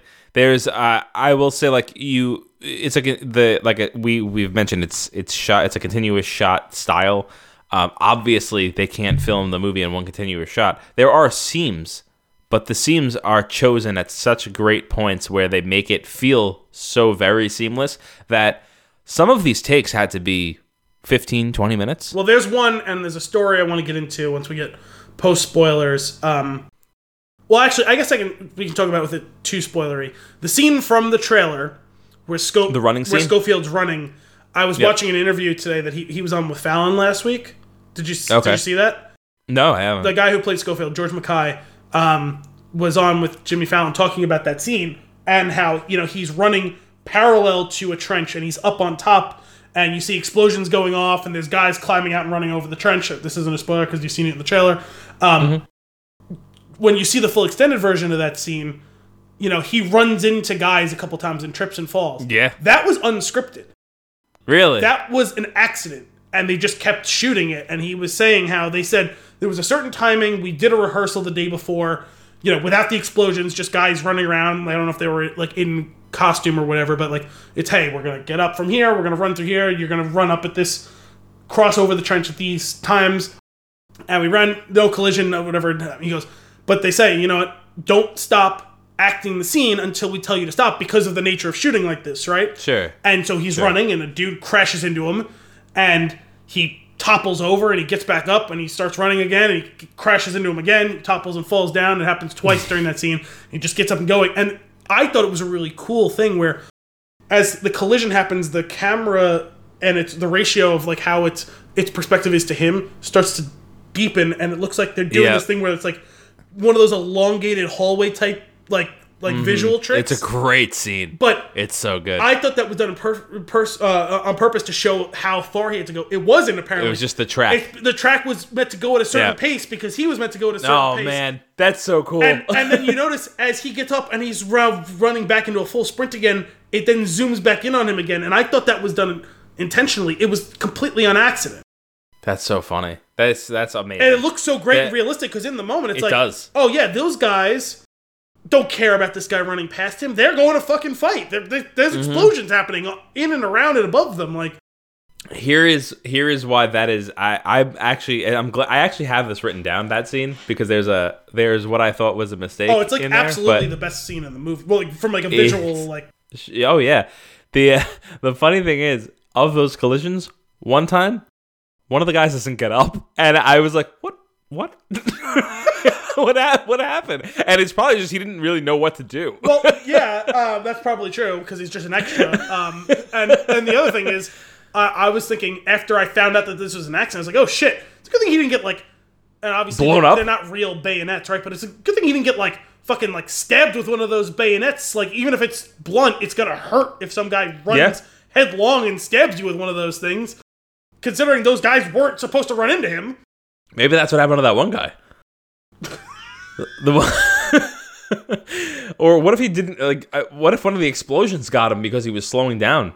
That's what I was wondering too. But I think they timed those based on him running past it. They probably have like cues, like markers of like, okay, he's past X yards, like blow it up. Such a tremendous scene. That was the first thing I thought too, because they played a clip while he was talking about it on Fallon, because they played the whole extended clip that's not in the trailer of just the run.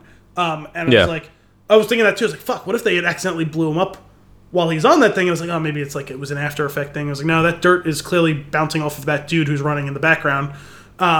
So they must have just timed it based on there's no one there, hit the button. But there was one other thing I was thinking about with this. I can't remember. I had one other thought on that whole thing, but I thought that was incredible that's all like it happened on accident and it's absolutely that's awesome. That's what it was. I rewatched the thing again once he told his story. Some of the guys you can tell look quick, like out of the corner to like, check their peripheral to make sure they don't crash into him. And some of the guys are just looking dead ahead, and those are the dudes who are crashing into him. That's funny. That's funny. It's just such a tremendous movie. Here's the thing. You're with us so far. You listened to the show.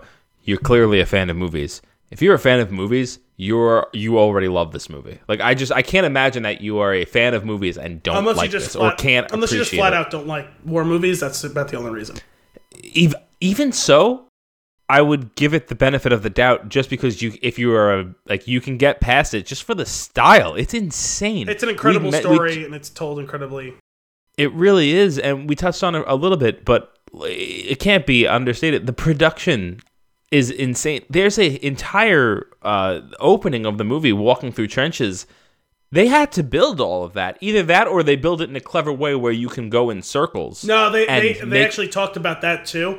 One of the two actors talked about that at some point about when they saw the trench. They're like, they didn't realize how fucking huge that section of trenches. He's like, like they were talking about the first day they showed up to shoot, and it's like, this is gigantic because the whole thing had to be functional for the one long tracking shot. Because if it was sets, you would like see it. They would have to edit it. It wouldn't be able to show up in one shot really. Like it would look, you would see it straining at the seams.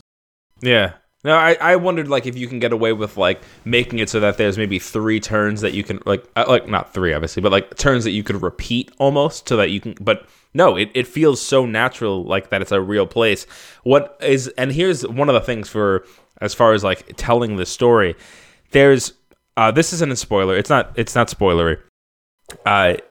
you get this glimpse of relaxing before getting orders, going to get your orders, and then starting to carry out your orders. And you realize within this span, we've traveled a distance of where characters looked like they were comfortable and relaxed, and what was probably only a few hundred feet from just death and destruction. And it's like, that really resonated. Yeah. Like when they get to the front, like, oh, here's the front line.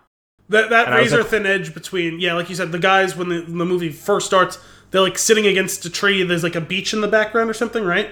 I think it's just a field, but yeah. And like you could tell like they're in war because they're full gear and everything, and it doesn't seem like it's like some base, right? It seems like a forward operating place. Mm-hmm. But as comfortable as you can be in those circumstances too, literally a couple hundred feet away, and the guys there all look like they've seen death on death's door. Right, and then what's so crazy about it is what they're portraying is like this foreign situation of like safe but not safe in this one area, and like 5 feet away from just death is like, that's the new normal. That's the normal that these guys are living in. Mm-hmm. And they really do a great job of getting you up to speed on that. And they do a lot of it with gallows humor as we get into it, of like, yeah, like we still have to kind of live our lives to some degree because we're going to be here a while, and like people joking around, but like also flipping the switch immediately to going into like acting on orders and like doing what needs to be done. It really is a tremendously done movie. Well, you can see guys carved out like the way you would an apartment, or like the locker and bed in like a barracks, like just a piece of like wall under the trench was dug out, and that's turned into a makeshift bed, and have somehow made that your space. Like that is that dude's place. It's not just anyone could lay there. That's his spot. Right. Which, oh my God. Imagine like trying to personalize spaces like that, because that is your life now. Your life is that, 8 square feet of trench for the next few months and for the last few months. I can't sing the praises of this movie enough. We're going to go into spoiler territory right after this, but seriously, please see this movie. It's just, it's so good. Yeah, it's one of those ones that we can be kind of cliched, but we've mentioned a few times jokingly on this show, and I'll say seriously this time. Similar to how we talked about Dunkirk when that movie came out, this is a movie that you don't so much see as experience. Yeah, it's true, and maybe slightly different. I feel like there's a little bit more to experience and re-experience in rewatches than there is in a movie like Dunkirk. There's some, for whatever reason, there's a little bit more rewatchability to this. I can't fully place what that is.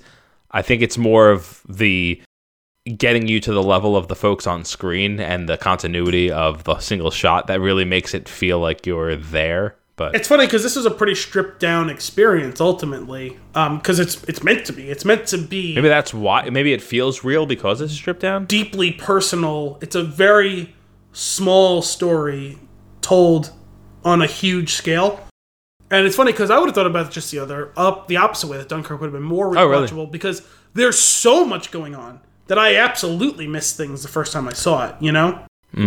Little details, little things that could help further deepen the context around what you're seeing. That's fair. I think it's probably just one of those things with Christopher Nolan. I'm already like, the first time I'm watching it, I'm looking for every little thing. I know there'll be more to uncover, but like I watch it a different way than I watch other movies, I feel like. Yeah. But no, it's just what a movie. I can't. That's my review. I can't even. Let's get into the spoilers, because there's a lot more to talk about. Spoiler territory it is.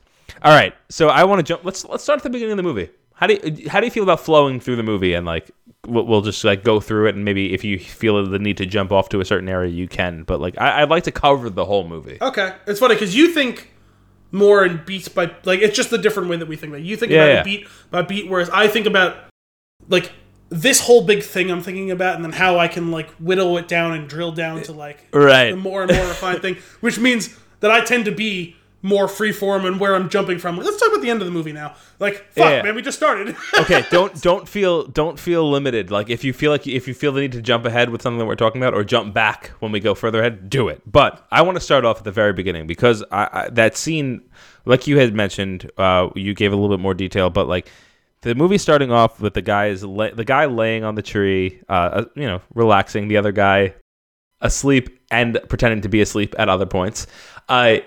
It starts off right away.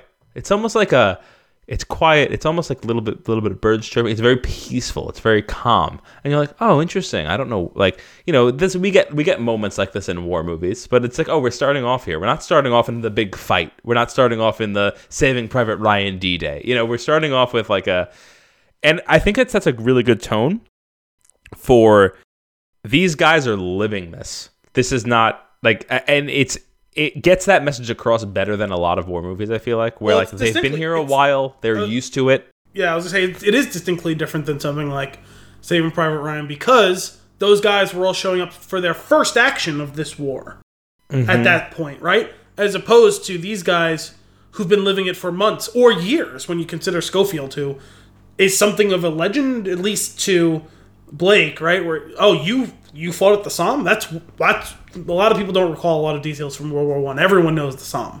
It's one of the biggest, worst, bloodiest battles of all time. And so here's the thing. This is why watching it the second time was really important to me. Was I missed so much of their relationship and what they were actually talking about in those opening scenes. It was lost on me the first time that I watched it that Blake had leave and then it was later denied. I didn't realize that he was supposed to be leaving to go home for a bit, like in a week from now. Oh, so I missed the first couple of minutes of the movie? Oh, no. It wasn't my fault. I showed up on time. I actually bought my ticket online, but they still need to print you a physical ticket. And I went on Monday, which is a holiday, and they were slammed, and they didn't have extra people there, so I had to wait online with concession people to get my ticket. Okay. They didn't have the box office open, which was fucking annoying. That's annoying. Because I was walking in, I had 5 minutes before the trailer should have started, and instead I ended up missing all of the trailers in the first couple of minutes of the movie. Oh, that's annoying. Yeah. So I literally sat down as they were getting up from the trees to walk to get their orders. So basically, well, no, when waking up at the tree is the... No, they were literally standing up and walking away. Oh, okay, gotcha. Okay, so as they're walking away, this is when this conversation happens. But he basically, Blake clues you into the fact that his leave was rescinded, and he's like, I don't know why, and it's kind of throwaway, and it becomes really important later on. You could say that. Jumping ahead just a little bit, not even so much like his fate, but Schofield gives him this beautiful speech of and I say speech, it's really like a one-liner of it's better to not go home at all. Yeah, because we find out that until you're done, until you're going to be going home for good. And that's what I love about the movie is you get it feels like real raw emotion in the moment in reaction to what is it felt very real, like a person telling a story and then unintentionally getting choked up about what they're saying because it's that important to them. And that was Schofield saying, it's better to not go home at all. Just thinking when I was saying goodbye to them that I might not. And then he and he stops. And it was just that. Did that scene get me? I was just, what's his name? The actor's name? This is what I had mentioned the other day. These guys should have, specifically him, I think he should have been up for something. Yeah, so let's talk about that, because I thought that his character goes through an incredible journey, both literal journey, obviously, and his character, despite him having, we're past spoilers, right? He has twice the screen time as Blake, because Blake dies roughly halfway through the movie. Maybe sooner. Yeah, it's 40 to 60% of the way through the movie between the first and second act. It seems. And Blake still might have more lines than him. Yeah, but looking back, isn't this a more impressive and economical take on the character Leo played in The Revenant? He won Best Actor for that. So why isn't this guy even nominated? Because the, big picture, 50,000 foot view, they're pretty similar stories. I understand one's in war and one's not, but ultimately, when you really get down to it, very close brush with death, left alone to navigate a hostile terrain and environment with singular purpose and, the death of someone very close to him right in his own hands, right? Mm-hmm. Goes through an incredible journey, brushes with death at all turns, and the whole thing is that guy on his own with very few lines spoken, some of them spoken even to himself maybe, and the amount of facial acting that has to be done it's insane. To make up for the lack of the lines, void. right? Yeah. And he starts off as like a near blank slate. He's already exhausted and jaded when we meet him on that beginning scene, right? But throughout, this stubborn, morose young soldier shows vulnerability, valor, indomitable spirit as he suffers repeated run-ins with death of his friend, without the chance to breathe or mourn in that whole space about any of it. And his face runs at the end, that 1,000-yard stare when he gets out of the river. And he's walking up and he finally found the second Devons. The desperation when he's trying to push the truck. And, you get a little in his voice. Oh, my God. Maybe second best or second best scene in the movie is the truck scene. The determination as he's climbing the bridge, as he's running through Ikust. His very few lines were very well done, especially once you get past some of the pleasantries at the beginning to when he really has to do things, talk about real things. But the facial acting was incredible. The physical acting, you see the weight of what's going on his shoulders as he slumps, as he falls, he gets back up, as he's weary, he's beaten over the head, and he's still able to... He literally got shot in the head. He got exploded on and caved in on, and he's still getting up and he's running miles, swimming miles, nearly drowning. It's incredible what this guy does from the character perspective and the actor portraying it. You can see the mileage on his face, in his gait, the injuries that are now piling up on him, the psychological trauma he's gone through. Mm-hmm. I thought it was an incredible performance. It really was. That's why I am shocked, because of the award shows I've watched so far, like, people have won great performances. Think they deserve the recognition. This guy really blew me away. Yeah, he really did. And I think one of the things that I love, you had mentioned character, like his, you understand this man's character, like you get it, and also how human he is in one very specific scene of why did you have to pick me? Mm-hmm. And then being like, no, like fire the flare. Like I'm here, I'm doing it. He's like, but it's just like that. It's a very human moment of why me weakness, which I really loved, because it was just like, he's just a guy, but he's got such a strength in his character, like that it gets him through the remainder of the. It's just. It's an Oscar-worthy performance, and it's absurd that he's not nominated. I'm actually very upset that he's not nominated. Yeah, after seeing this, I was like, geez, how is this guy not up there? Even if he didn't end up winning it, like, just to get the recognition of, the nominee, the nomination is standing on that level with those guys. And I think one of the really important things, like you said, vulnerability. The vulnerability of why me. Yeah. The vulnerability of him, his friend dies. Let's just call it what it is. This is one of the stupidest deaths I've ever seen in a war movie. But how realistic is it? Probably, when you consider who Blake was, and when you consider that's what I mean. It's so real, because it's all it is a dumb second of human error. Yeah, and I'm just saying, you see it really affect him, or he could have just shut down, and he kind of does in like the sense of him not moving. He doesn't even realize a whole, a battalion or not a battalion, a company of those guys are showing up all of a sudden right outside the door. Hell, and it's actually an interesting trick of the filmmaking, that you're meant to be in that moment with him. You don't hear them show up either. Right. Despite as the camera pans around the house, there's guys pissing around the whole house. There's multiple trucks on the road. It's like 100 feet away. You know what I mean? Like, you'd be able to hear those old ass trucks. That scene in general, there's so much to unpack there. I think we're going to spend a lot of time there. But before we do, want to continue down this journey of the movie, just because I feel like I want to trigger some other things for your feedback before we get to it, because I feel like it leads up to it. All right, so they wake up at the tree, they walk through the trenches. That's the first instance of me going, holy shit, the set design is insane. Then they get their orders. What I love about the orders is how dire it is and how absurd it is that this is being put on the shoulders of these two men that, like, if you look at when Colin Firth delivers the message, it's not said out loud. Nobody acknowledges it really, except really for Schofield in the end. I feel like he's kind of acknowledging it. They're not going to succeed. This is a last ditch effort to communicate. Is an absolute Hail Mary. Right, exactly. It's an absolutely absurd premise. Although I do have, and it took me until today when I was putting my notes together, thinking about the movie for the last 24 hours. There is a bit of, and this is, where one of those things, because at the end, if you notice, it said, like in memory of, was it Major Mendez or whatever it was? Who shared the story. Sam Mendez's grandfather or whatever, right, who told them stories. And that this is based on some of the stories he told them, but it's not necessarily specifically one true story that happened.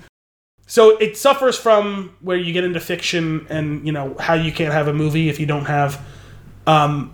it closely parallels the Lord of the Rings Eagles thing. Why couldn't they send one of those planes? Yeah. Like, those little biplanes don't need a fucking runway. They can land on that field right past Acoust. It might have got shot down. It's expensive. Who knows? Send 4 planes. Send 4 planes is worth the price of 1,600 men. No. I'm sure there's also a political commentary on value. On monetary value that could be made there, but consider the monetary value of all the gear that they had, air support, not air support, artillery support. All those things were going to be lost if you lost to 1,600 men. You know what I mean? Mm-hmm. Like, we're not talking about 10 men. 10 men, I can understand why they wouldn't send a plane. The two battalions. That's a lot of dudes. There's only one reason why I'm not gonna defend it, because I don't think it's something that can really be defended. But there is that one scene of the planes coming back and him going, "What'd they find?" Schofield, I think, says it, or Blake says it. They're like, what do you think they saw out there that they're coming back so soon? Yeah. And they clearly got in a dogfight, right? But those 2 planes won, right? 2 planes against 1 German. They shot the German plane down. The 2 British planes survived. One of those dudes could have dropped off the message. You know what I'm saying? Well, that's true. I will say now, fair is fair. You need to have the movie and everything, but it's like that is the Hail Mary of all Hail Mary. Like, if you want to say, hey, we're gonna send 2 guys and also the planes, a plane or 2, like 1 if by land, 2 if by sea type of situation. Mm-hmm. Yeah. Well, they're sent, and we know it's a Hail Mary. It seems like from the giving of the orders that it's a Hail Mary, which is honestly, if you want to look a little bit further into it, it is the specific reason they chose him. Is if anybody's going to do it, it's somebody that has something strong, like a blood tie to getting this information. Oh, absolutely. Because if it was just Schofield being sent at the beginning, he would have been like, "Sir, with all due respect," he would have waited until nighttime and missed. Yeah, he would. Which is what he wanted to do. Like, he didn't want to rush into it. He wanted to move at night and be a little bit stealthy about it, which is really interesting. Anyway, Blake that gets his orders. Schofield is the guy that he chose to bring with him, and they start moving on. This is when it starts to get intense. Schofield is he's a little worried. He's not sure. He's thinking. He's trying to think. He's thinking about survival. He's wondering if maybe we should wait until nighttime. He's not overly concerned. Probably doesn't think that the mission can be successful, and he's like trying to. He's trying to reason with Blake, who heard my brother's in danger, and obviously there's going to be no reasoning with him, which I think is actually really sweet and really interesting, and definitely a manipulation of emotion, which is what's being done by the general. Like we just said, like, it's actually his brother. It gets more and more fucked up the more you think about it. It's so abundantly clear that dude does not have what it takes to do this mission. Mm-hmm. Like, you could argue that no 2 guys had what it took to do that mission, no matter what the way they're motivated for, right? No matter how special a forces those guys would be, and that really wasn't even a thing back then. Yeah, like, they didn't have Navy SEALs or anything back then, or even like the World War I equivalent. There was no such thing back then. Like, there was dudes who were successful at a lot of things, so you throw them at the toughest situations, right? But no one who specifically was supposed to be bigger, better, faster, stronger than the guys that were next to him in the trenches, right? No one who had specialized training for any of these things, really. But if anyone was going to survive, it would be a guy like Schofield. But we don't know that that's who he is when you get started. But then once you see what he goes through, it's like, oh, this guy has seen some shit. And it's not just, I've been in a trench and killed people and survived the Battle of the Somme. It's, this guy has legitimate skills at what he's doing. And the drive to get back home. Yeah. But it's funny because I was reading, I always enjoy when they do them for big movie releases on The Ringer, the exit surveys. I don't know if you saw the one for this one. No, I haven't, no. They talked about, one of the questions they asked the round table was, do you think that if their positions were switched, if it's Schofield who dies and Blake continues, would he have made it? And everyone was like, no chance. And one guy was 100%. like, absolutely, Blake would. Are you fucking kidding me? There is no way that babyface dude is doing that. And it's nothing against him. He is just not equipped. He has not seen the action. He has the drive, but the drive can only take you so far when you lack the skills and know-how. There's an interesting thing there. Yeah, I agree with that stuff. That's definitely part of it. The other thing is his attachment was emotional, where Schofield's attachment became responsibility. Yes, it's about duty and honor. And like, I told you that I was going to write your mother, now I have to. So I have to get through this so that I can, like... Most crucially, though, survivor's instinct. Yeah. Right? He is a survivor. He knows what he has to do, and he knows that if he ever stops, he will die. And Blake doesn't have that. You have to have the fear of God put in you through bloody Get him some water. Right? Get him some water. That is what... That killed Blake, ultimately. Yeah. And that was a lack of survival. Schofield said we should put him out of his misery. That wasn't just because the guy was in misery. He also knows the risk. It was twofold. It was, I think, being a survivor, he's like, well, fuck, I sure shit wouldn't want to be on fire. Right. And two, like, we're not in a position to be taking prisoners of war. Right. Yeah, it's intense. Given the opposite situation, that dude would probably kill us. Oh my god! Which he does. It's such an oh my god! I can't. Everything that we're going through makes me. The movie is so intense, so intense. Well, as soon as they crashed and I could tell he was German, I was like, they better kill that guy because I'm. Yeah. Like, what do you think? He's just gonna be like, thanks. So we're Jesus Christ. We're back in the trench. We're making our way towards the front line. We're gonna walk into no man's land, which we are get the impression that is, they're gonna die up there. But no, the Germans have retreated. No, they haven't. Shit's crazy. We don't really know. There's definitely a level of doubt as the viewer that you have. Who do you believe in this situation? And we'll find out soon. But they get to the front line. That was the thing that was crazy to me, was when they walk through all the trenches, all the people sitting, hanging out, waiting. They get to the front line, and it's just bodies. It's just people dead. It's people pulling people out of mud. Horses dead. It's crazy. Rats galore. They get to my favorite character in the movie, Lieutenant Leslie, who is played by Andrew Scott, who is, if you are not familiar with Andrew Scott, he is tremendous. He is Moriarty in the BBC Sherlock show. He's the hot priest, isn't he is hot priest in Fleabag.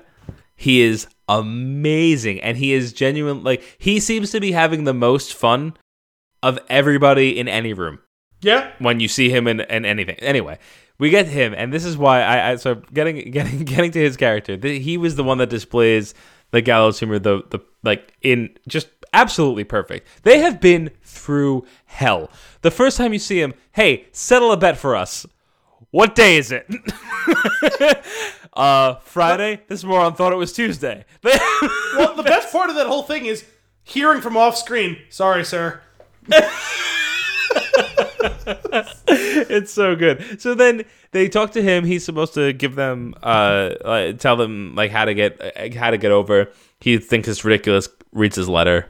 Understands that he has to basically, he's a military man. He's following orders. He's got his letter. He tells them what to do. Pass through the gate. There's an opening in the gate in the barbed wire next to the bowing gentleman. That was lost on me the first time I saw the movie. I remember him saying, "There's a gap in the fence. It's behind the dead horse. It's the back of the dead horse. You'll see it. You can't miss it." He references the bowing gentleman. Yeah. And then they get up there. There is a soldier stuck on the barbed wire that's bent over and looks. And I was just like, "Oh my god!" The second time I watched it, I was laughing when they saw that, and I was like, "I can't laugh right now. This is horrible." You know what's not fair? This is an anxiety-inducing movie from not quite start to finish, because like you said, the stakes seem not the highest at the very, very beginning, and then once they leave the trenches, it ratchets up big time. Mm-hmm. I don't know if there's any actual worse anxiety than Schofield accidentally grabbed the barbed wire. And I was like, oh, he's going to for sure lose that hand. And then 90 seconds later, he puts it inside of a rotting corpse that is being chewed on by a rat. And I was like, yeah.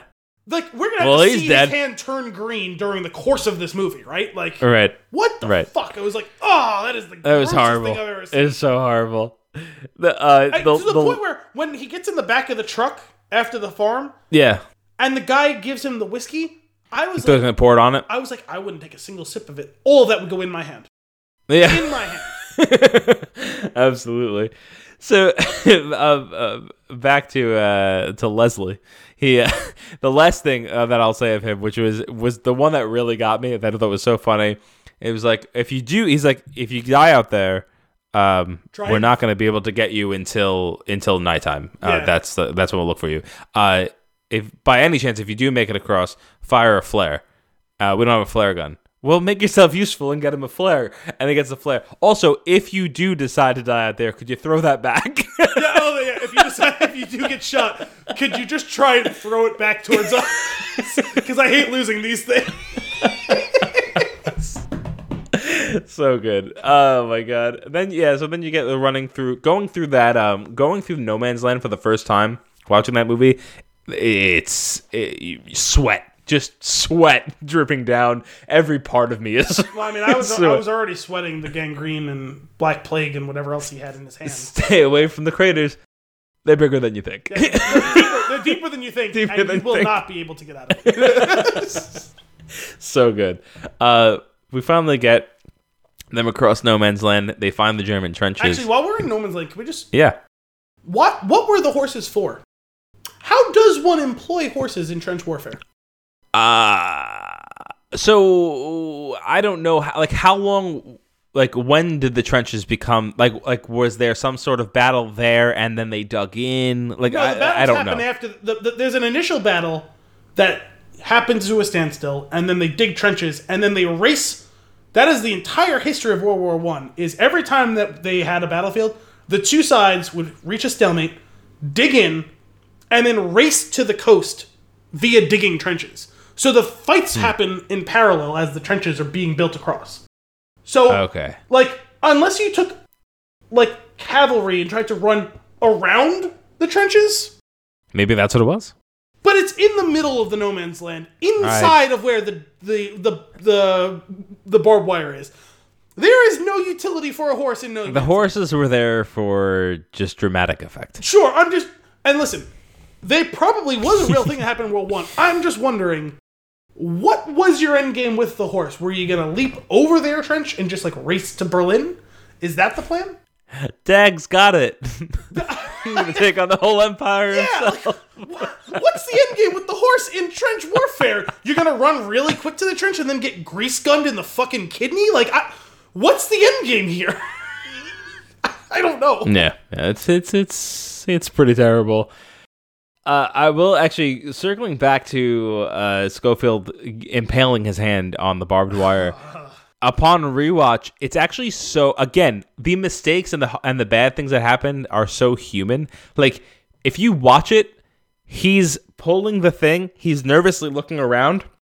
And you watch him, he doesn't have a good grip on it. Yeah. And it flips back. And it's just the attention to detail there, I think, is really, sets the stage for the rest of the movie. Yeah, I felt that too in my hand. I was like, ugh. Yeah, yeah. Both times I jumped and I grabbed my hand and I started massaging it. Oh, God.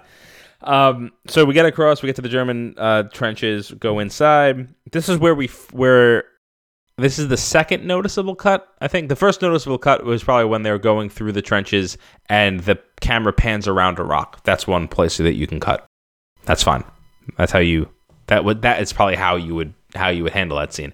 The second one is when they're in the trenches and then they go underground. It goes black for a second as they're going into the darkness. That's also probably a perfect time to cut because, I mean, realistically, they didn't build that set underground in the real trenches that they built. They built that set off somewhere. I mean, I don't see why not, but yeah, it could be. It could honestly go. So that's another cut. We're in there, and what's interesting is like another cut real quick after that too during the explosion and then leaving the tunnel. Yeah, most likely. But when they're in that trench though. When they're in the underground area, like admiring, like, wow, like this is insane, like what they've built. Oh, there was so much jealousy in that. Fuck, yeah. Man, we're sleeping under the trench. These dudes have beds in a tunnel. Look at this. Squeak, squeak, squeak. What was in the bags? I'm assuming shit. Why? I don't know. Oh. That's just your guess? Yeah, no, I'm assuming it was like for lack of having latrines or whatever as they're cleaning up or whatever. Like I'm assuming it was shit, but I don't know. It could have been food, but like why would they leave it behind? I don't know. They left some of the canned food behind. He says whatever's in there, you're not going to want to eat it. So my first thought was, is it shit? Yeah. Like they didn't have toilets in there, so. So now that we're in the trenches, we're in the bedrooms. This is the first sequence of the universe working to help, and that is the rat. And we'll get to why the rat is important later. But the rat blows up the goddamn bunker, and Schofield, you think, is dead. Basically, I thought he was. I thought he could have been dead if I didn't see trailers, because he is buried under rocks. And when he is uncovered, he's not breathing. There's no movement, and he coughs out all of the dust in the world gets coughed out of his lungs. Going through, we pull him out. He then empties his water to clear his eyes, which becomes a really sweet setup for later in the movie. And that's what I mean by the rat plays a role. The rat's role was specifically to empty Schofield's canister. Which he will then fill with milk. So when they finally get out, you know what? I knew there was something bad going to happen to that farm, but my whole thought was, you remember remember when they first got into the trenches? He kicks over the thing, and there's still coals. So the guys clearly cleared out like less than an hour before they got there. Seems that way. Horrifying. But when they get to the farm, he smells the milk and is able to ascertain that the milk is good to drink. Now, yes. If you're going to leave milk in a pail out in the French countryside or Belgian countryside, did they ever actually say which country they were in?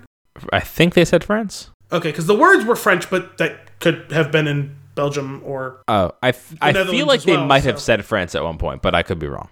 Yeah, I was assuming it was France as well, but I'm not 100% sure. So that's why I was wondering if they knew. I was wondering if it could have been flashed across the screen when I first got there.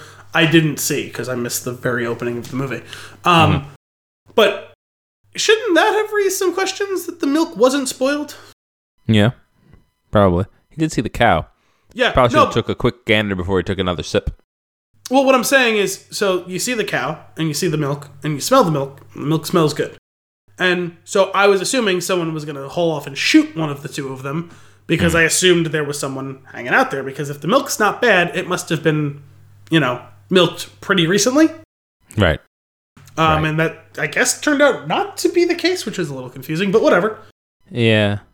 Yeah, I don't. That seems like maybe a little bit of a miss. I don't really know what was going on in that situation. Yeah, I'm also really skeptical as to the methodology of using his terribly disgusting hands to scoop the cream. Like the bucket probably wasn't too clean, but it had to have been cleaner than his hands because one of them was inside of a German guy. Yeah, it's gross. It's gross. As they're walking to that farm, and Blake is telling the story about the guy who got his ear bit off by a rat. Oh, great story. What I love about this whole sequence of scenes of walking to, hey, check the trees, keep talking. Hey, look at this, keep talking. Like, this is the new normal for these guys, which is, I think that's what some of the most powerful stuff is. Like, they don't have a concept of, there's a yearning to go home, but they don't have a concept of that they'll make it, nor that this will actually end. Like, that's it. And it's there's just like definitely there's no end in sight. Right, and they're just living in it, and this is like Now. terrifying. Life is getting blown up, walking through the French countryside. Hey, look, a cow. Right. yeah, pretty much. So much so that dogfight, and the plane is getting shot. Well, no, you know what I love about the dogfight? That's another thing. So casual. They're like, "Oh wow, look at that. Who's winning?" I think we are, and they're just like watching it, and it's. I mean, what do you do? Like, they couldn't help. No, I know, but the intensity of like. When there's so much danger that you're desensitized. Oh yeah, for sure. And they're desensitized to it's happening right above us. If it goes south, we could probably be seen. Like, that's not even there because they were just blown up. Which is funny too, because like an hour earlier, remember they dropped down into one of the little craters. Don't move. Don't let the plane see you until the planes pass by, and it's. Oh, I think those were ours. Yeah. And now it's just, hey, who's winning? You know what it reminded me of? Is Zoolander when he walks into the bar at the coal mine. Who's winning the match, Pop? What's the score? It's 0-0. Who's winning? State. Oh, man. So we get the plane crash. We pull the burning German out of the plane. Moment of weakness. Blake's like, we should save him. Go get him some water. And off screen hearing the, God, no! That got me. Oh, yeah. Ooh, did I have a physical reaction? Well, the worst part about it was they're pulling him out of the cockpit and his legs are on fire, right? Yeah. And as you're realizing, like, oh, those don't look like the same uniforms as his, but I don't know the rules in World War I. Maybe pilots wear different uniforms or whatever. And then you hear him mumbling. I was like, pretty sure it's German. But as they're dragging him out of the cockpit, my first thought was, why does he need a knife that big? So I had an inkling where that was going. I just didn't know. I just wasn't 100% sure who was going to get stabbed. Oh, so here's the thing. Once Schofield walked away, I knew who was getting stabbed. Oh, okay. But when my mind first registered the knife, both of them were dragging him out of the plane. So it was before Schofield walked away. From the get-go, I was like, I thought Blake would die. And the reason I thought that he would die was because of the trailers. There is a tremendous number of scenes in the trailer that is just Schofield. And I was like, oh, clearly we're going to go out on a mission with two guys. One of them's not going to make it. I've seen a lot of material with guy number 2, so guy number 1 is probably going to eat it. And then when the camera pans away from guy number 1, I was like, oh, guy number 1's going to die. The only thing I thought for sure that I could remember Schofield specifically being alone in was running through the trenches. And I didn't know, obviously, when that was going to happen. Not knowing the whole point was that they had to do it before dawn of the next day, right? Right. So I did have that inkling as well at first, but so much of the material was on your brother, save your brother, save your brother. You're naturally forced to kind of gravitate towards that character. And I agree. I assumed one of them was going to die too. So I had this battle waging in my head, like, okay, the brother's got to be the one to save the brother, right? Or find out that he's too late to save the brother, but save the rest of the men. Or is it going to be the guy that I see in the trailer? Neither of these guys seems super early in the movie. Neither of them seems super competent per se. And then you hear the one guy has fought and he breathlessly talking to him. Oh my God, you were in the Somme? Like, you got a medal? Like, blah, blah, blah. And it's like, oh, this guy is super green and the other guy is just slightly green. And then it's like, oh no, he's actually a badass. Like, he knows what he's doing. Well, to a certain extent, he knows what he's doing, but he knows how to survive and he knows how to push it to the limit. He knows how to survive. You sell your medal for a bottle of wine. That's how you survive. Yeah. Well, that was some dark. That was very dark. That was some Will Arnett Batman, no parents dark. It's just a piece of tin and a little bit of ribbon. That was funny. But yeah, as soon as Schofield walks to get water, I was like, oh no, Blake. Yeah, that the killing when Schofield has to kill him, that's like a crazy intense scene as it's happening.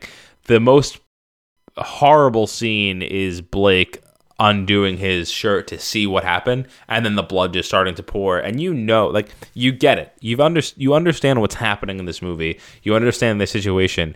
As the viewer, as Schofield, you know that he's dead. Yeah, I mean, there's that first moment where you're hearing the yell, where you're hoping it's going to be like, Schofield's got to try and shoot him as he's trying to stab him, and then you see, like, Blake moving away from him, and you're seeing, like, the 3 feet of knife coming out of him. And it's like, right. And as it's coming out, you're like, he can be okay. And I'm like, yeah, I was right. That knife really was way too long. yeah. And then the blood, and then the horrible noises he makes. Now here's 2 more things. Here's 2 more awards that we need to dole out. 1, supporting actor for that death scene is horrible. It's hard to watch because it's so realistic. And how about the scene where he forgets what's happening because he's losing it? He's losing a lot of blood. He's starting to maybe... That was... I mean, come on. That's an Oscar-worthy performance right there in that one scene. You know, the scene that it reminds me most of, and, you know, probably part of it is because it's a war movie or whatever, but it's another one that's like I always viewed as very realistic, as one that affected me deeply, was Giovanni Ribisi in Saving Private Ryan. Mm-hmm. When they storm the machine gun nest, and he's the medic, and he's trying to explain to them what to do, and it's like they realize, oh fuck, there's really nothing we can do, and it's not a super long scene, but it is a couple of minutes long, and it feels like it's way longer than it is. Mm-hmm. That scene was really, I was like, oh, that one got to me. That would be a good movie to dive into one day. It's a tough watch, because there's another death scene in that one that all these years later, I just can't watch it. It's the scene where Mellish gets stabbed in... That's hard. It makes me physically sick, actually. Yeah, I mean, it's fair. So he starts to forget. He's like, what are those embers? Are we being shelled? And that conversation is so dark and so innocent, of like plane crash into the barn, like, and just like talking calmly about like what's actually happening to like Schofield talking to Blake about what's happening. And here's another Oscar to give out: makeup and effects. How in a single cut does he go completely pale? Yeah. I don't understand. Like, that is some crazy stuff. Like, it's subtle, it's slow, and eventually the man has no color in his face. Well, especially because, he's dragging him one way, he's dragging him the other way, he can't stand up, it's, we'll put pressure on this, and then we're talking through it, he's, and it's, all of a sudden you're looking at him because it gets quiet for a second, it's like, oh, he's sheet white all of a sudden. Yep. And then it's, am I dying? Yeah, I think so. Yeah.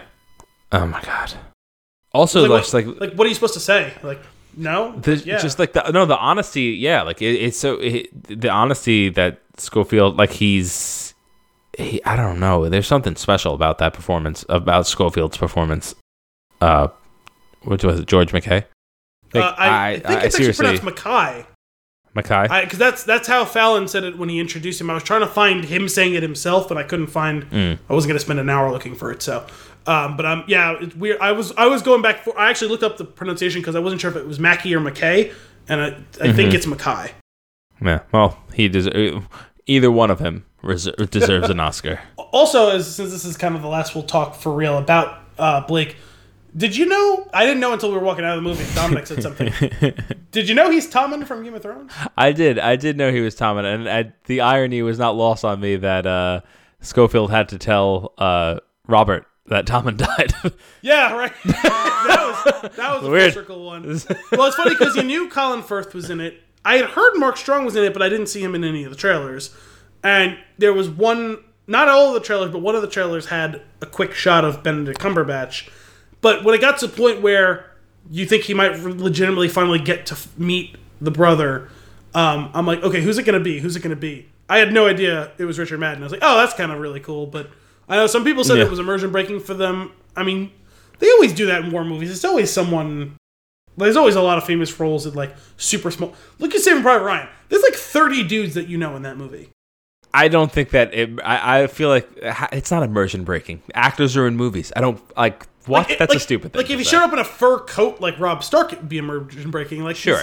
He's if he wearing was World if War he I. was Rob Stark, yes, immersion breaking. No, there's a dire wolf and a sword on his hip. Like he's wearing the same uniform as the rest of the guys, and Stupid. like I don't know, it's Richard Madden. He can't always be Rob Stark. He's actually carving out a pretty successful career for himself as an actor. Like he's a pretty good actor. He's that show that he has was it Bodyguard or something like that is a really well regarded show.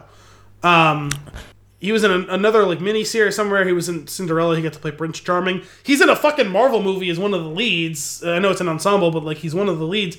Dude's making moves. If you want some immersion breaking, I would have been okay with when the bridge was out and the convoy had to go off. That, or if Mark Strong, as they were driving away, just went country road.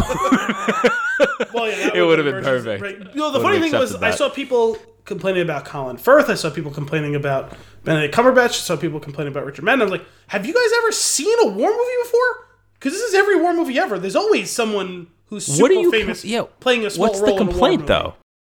That it was immersion breaking. Don't put someone super famous. I just see Rob Stark. The only one who isn't, and part of it is just because he's a great actor, is Mark Strong would be the least immersion breaking of all of them because he totally owns that specific role. That unyielding, he's come with us, and he's still sitting with Blake's corpse, and that was an order soldier. I was like, oh shit, can you give him a second? Yeah. Fuck, man, like dead best friend in his hands, like holy shit.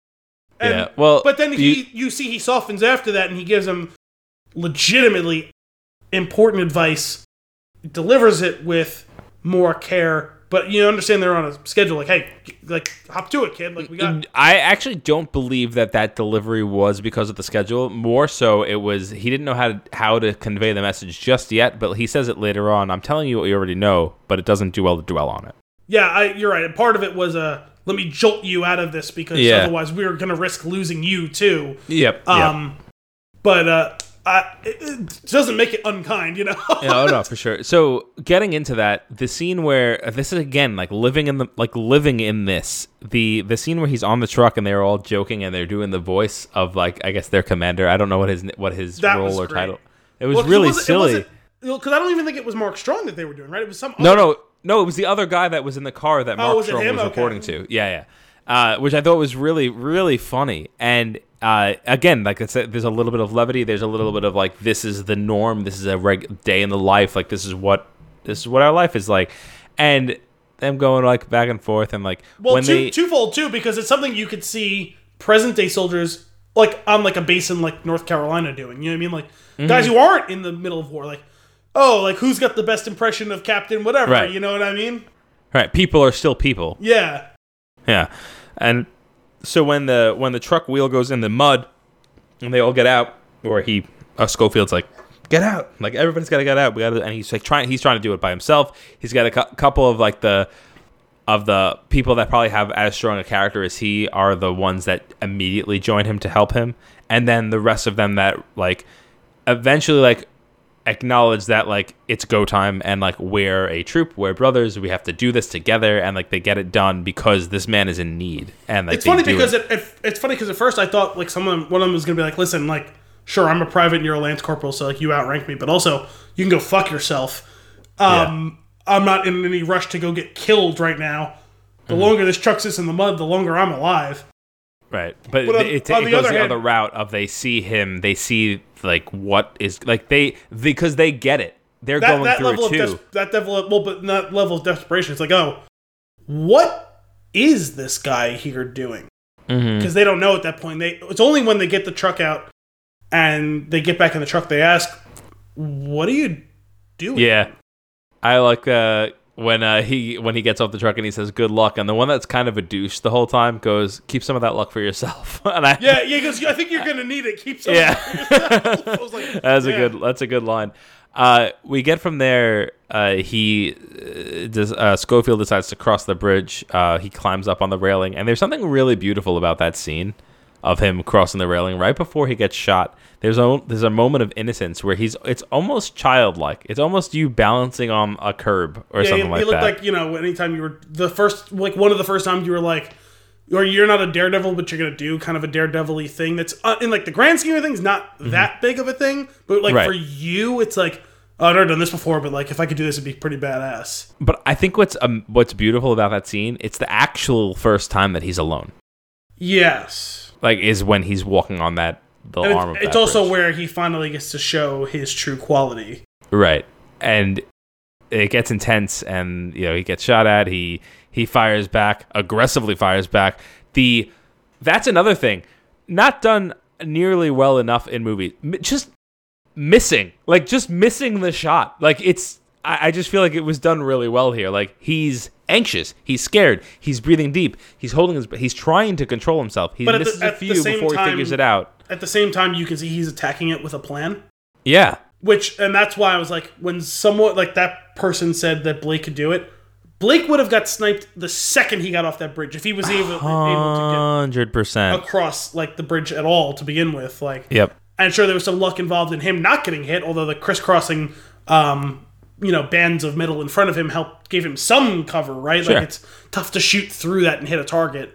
But just have that and then firing and then like breathing and then That's firing. What I'm saying. He had a cadence to waiting for the shot, going up with 2 shots, going up with 1 shot. Like you said, the breathing to knowing he needs to calm himself to get a shot anywhere near it to how long is it, and then he climbs up the stairs, right? He opens the door quietly so he doesn't hear him enter, hoping he can get the element of surprise. Mm-hmm. Ready to go, kicks the door down, and it's all done like this guy has done this before. You know what I mean? Well, yeah, he's doing the actor, and again, give the man an Oscar. The actor is doing 2 parts at the same time of one doing the physical acting of instinct while doing the facial expressions and emotional acting of what's actually going on inside of his head.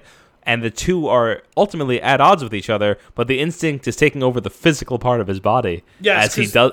The way that he approaches the house, or the tower, gets ready to enter the room, the way he even holds the rifle, there's muscle memory there, right? Yeah. It looks like someone who's been in this situation before, and it's where you finally realize, oh, this guy might have a chance. He's not nearly as green as we were maybe led to believe by these 2, like, nobodies getting sent out on this mission.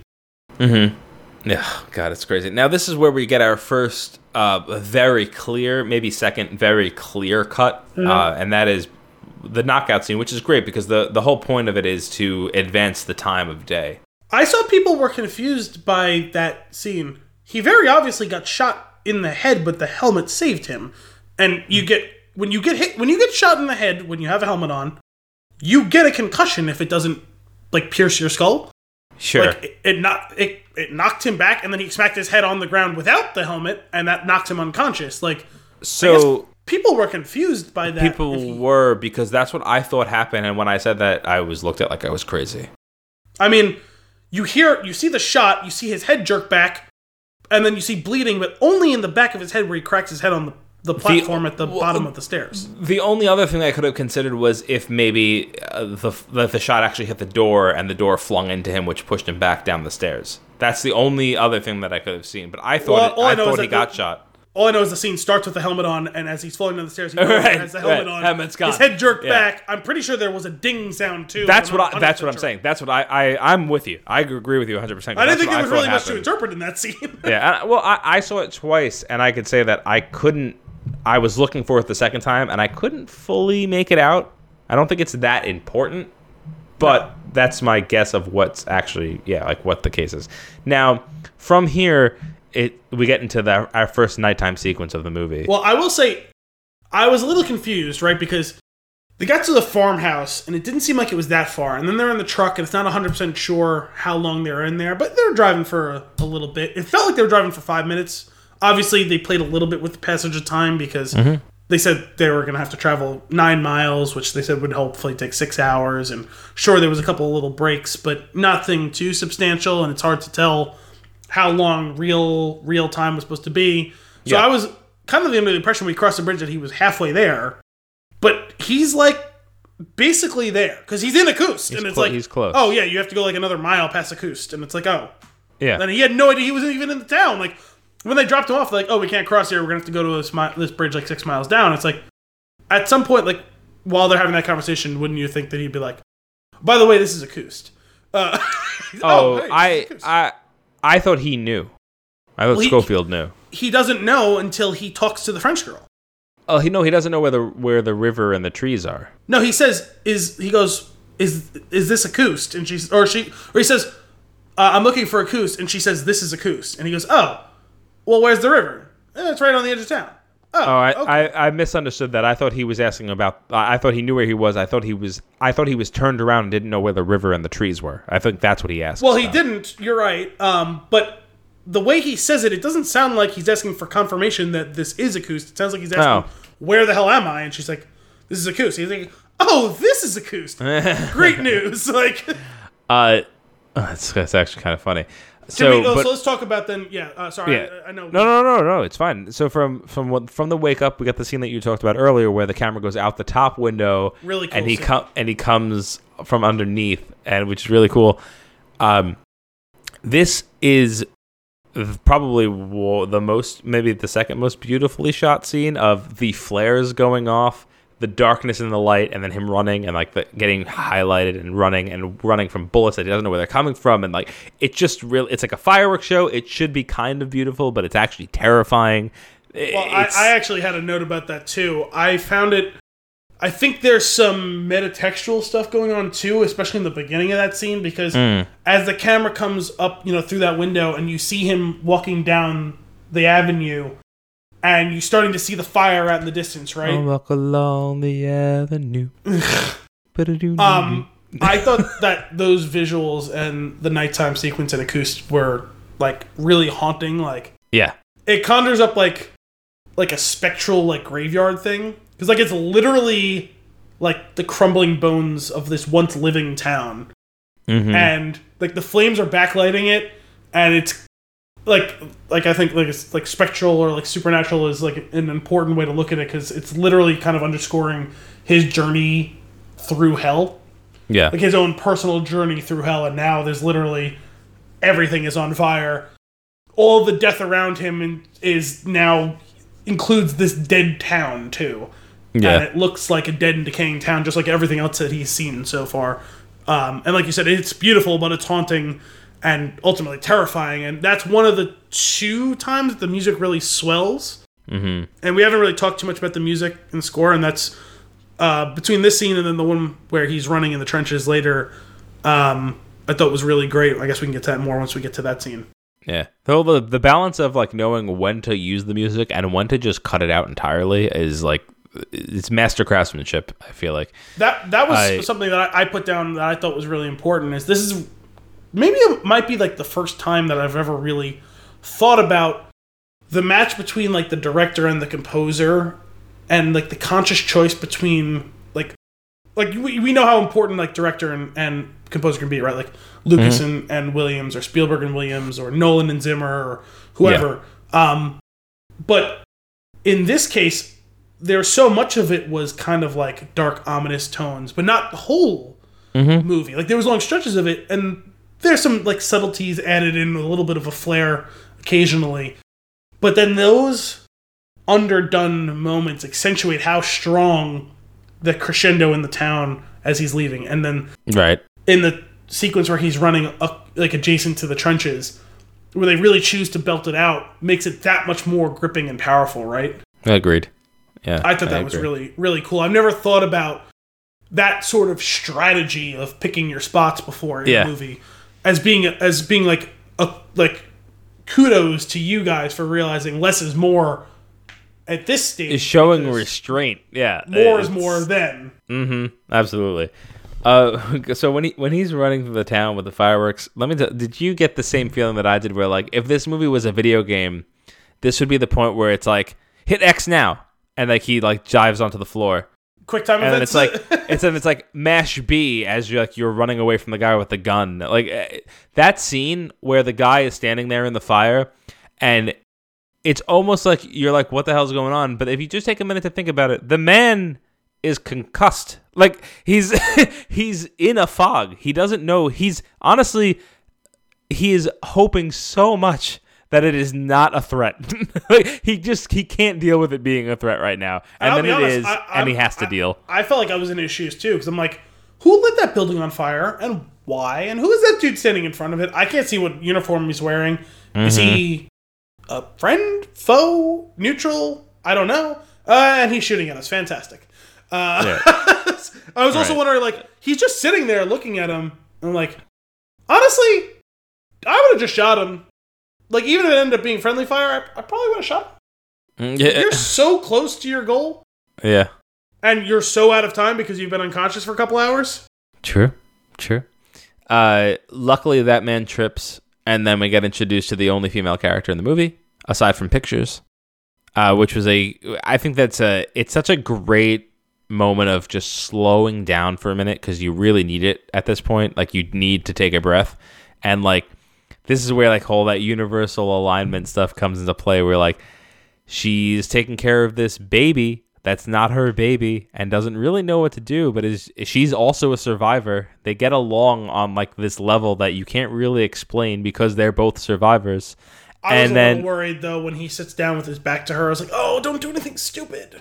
I really don't want him to have to like kill you or something. I didn't get that vibe at all. So fucked up. Well, no, because you can see he's nervous. Yeah. And I'm like, that made me nervous. And I was like, sure. Fuck. Like, nobody do anything stupid. Everyone just calm down. Then we get to the point of like the baby needs food. She's like he like unloads his pack. He's like, I've got all this food, and she's like, he needs milk. She needs milk, and he's like, literally seeing milk? The light bulb go off over his head. I have milk, and he gives the milk, and she smells it, and she's like shocked. And I think there's something beautiful in the scene of her going, "Do you have kids?" Or I think, "Do you have a girl?" Whatever she says, and there's no answer. Like, he doesn't answer. You know the answer is yes. You know that he has this connection because he is linking back to home through this child. And I didn't 100% get that until like after the movie, because he's looking at his pictures, but everything was so bloodstained, confused, whatever. Like, you don't see any like. I didn't really click for me. I was like, oh, when he talked about visiting his family, he wasn't just talking about visiting his parents. Like, he's got a family. He's got his own family too. Yeah. Like, shit. Yeah, that is fucked up. Yeah. It's intense. So it's a really beautiful. And I think it's funny because in that moment, he has everything that they need, and he gives it to them, and it saves them maybe for a little bit longer, if not saving them completely. And they are everything that he needs. He needs one more kick because he is spent beyond belief. And I think that relighting the thought of his family and his life at home and the responsibility that he feels to Blake after the promise that he made it, like, I feel like that it re-triggered all that because it got knocked out of him when he was shot in the face. Like, he's and like he gets his second wind. And he runs and he runs and he runs and he jumps.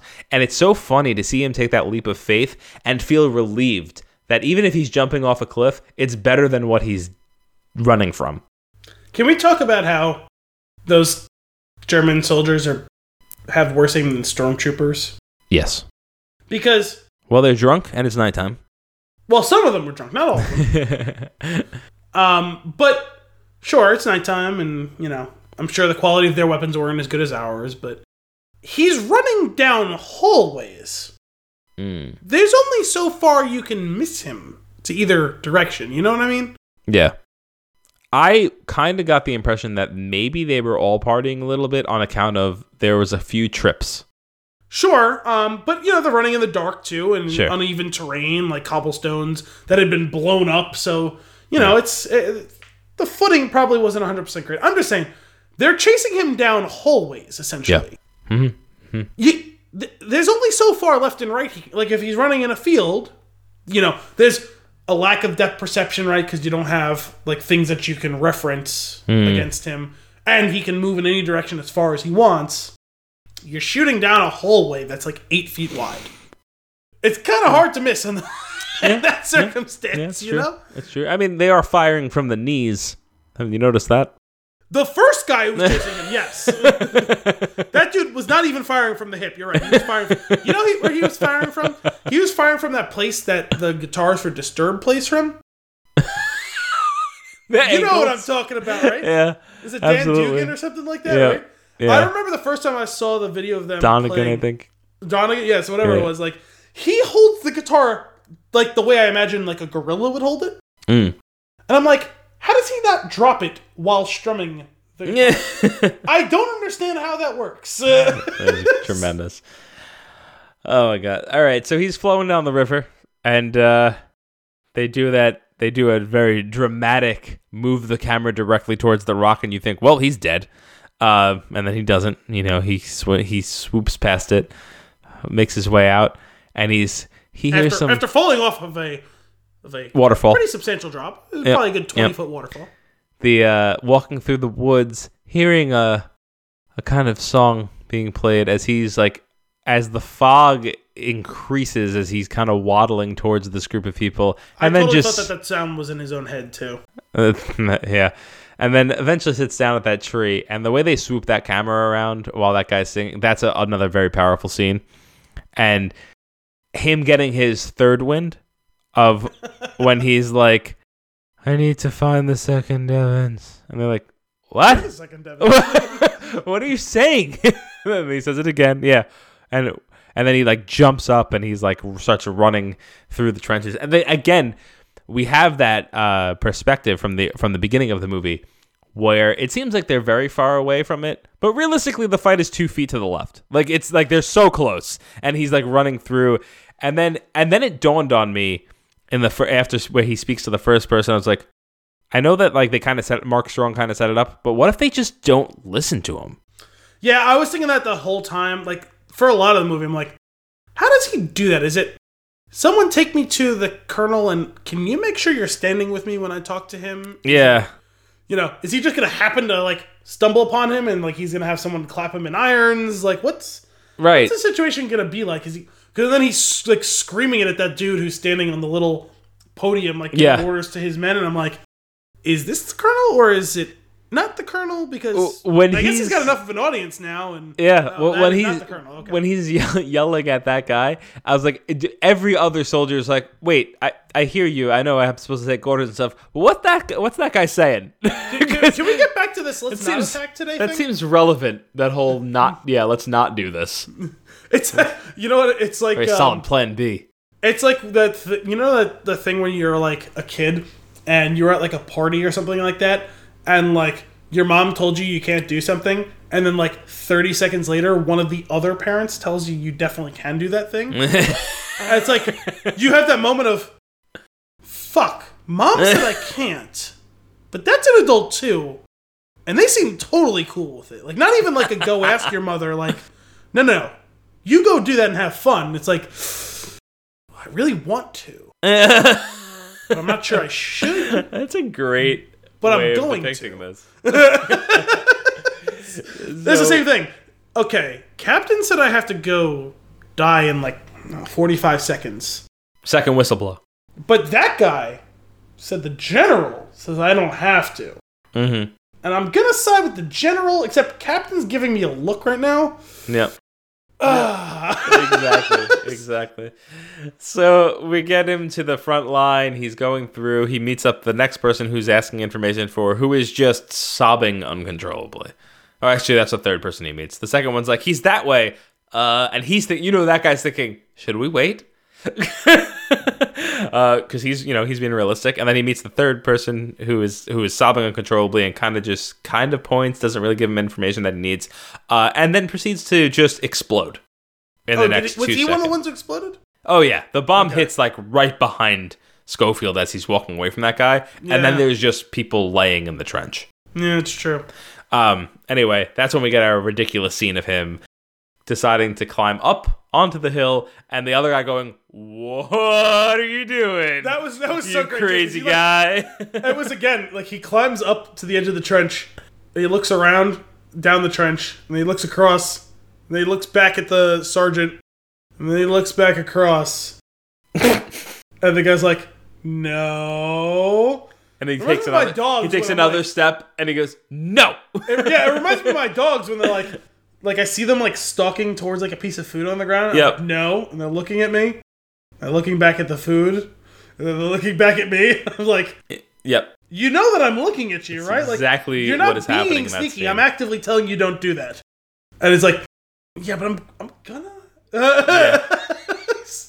So then he starts running. We get the tremendous scene from the trailers, and the scene that we were giving a lot of weight to earlier, which is just really an incredible scene.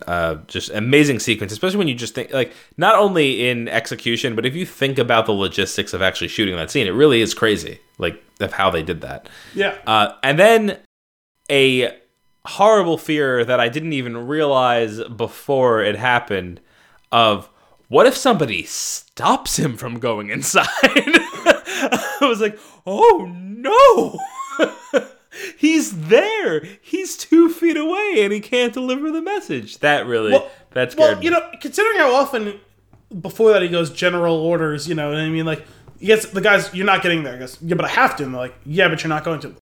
Motherfucker, the general sent me here myself. I'm going in there. Yeah. Like, and he doesn't say it at that point. And I'm like, dude, you're about to get hauled out and never deliver this fucking message. Like, holy shit.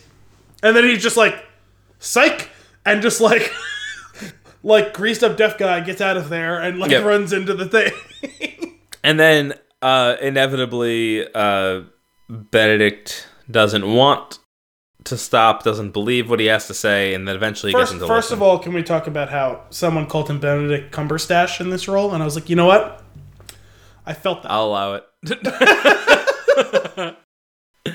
I'll still never forget the time where I was going to see The Imitation Game. Oh, such a great movie. It's me and Kim. We were going to see the movie, and there were these two old ladies online in front of us to buy tickets, and one of them goes, "Well, what do you want to see?" Because they hadn't decided yet. And the other one goes, "I heard the Paddington Bears was pretty good." And the other lady goes, "But that other movie's got that Benedict Cumberbatch." Actually, I believe it was something like Benjamin Cabbage Patch, but it was really sweet. And I was just like, I know we're here for a specific reason, but I would like to go to the movies with these two old ladies. That's a great story about Benedict Cumberbatch. I think the favorite one that I remember was, I think he was doing some interview and they asked him if he knew about his fan club, and he said no. And they said, well, it's a bunch of women who are a big fan of yours, and they call themselves the Cumber Bitches. And his delight at finding out that he had a fan club, let alone that it was called that, and also just absolute humiliation. That's amazing. That's tremendous.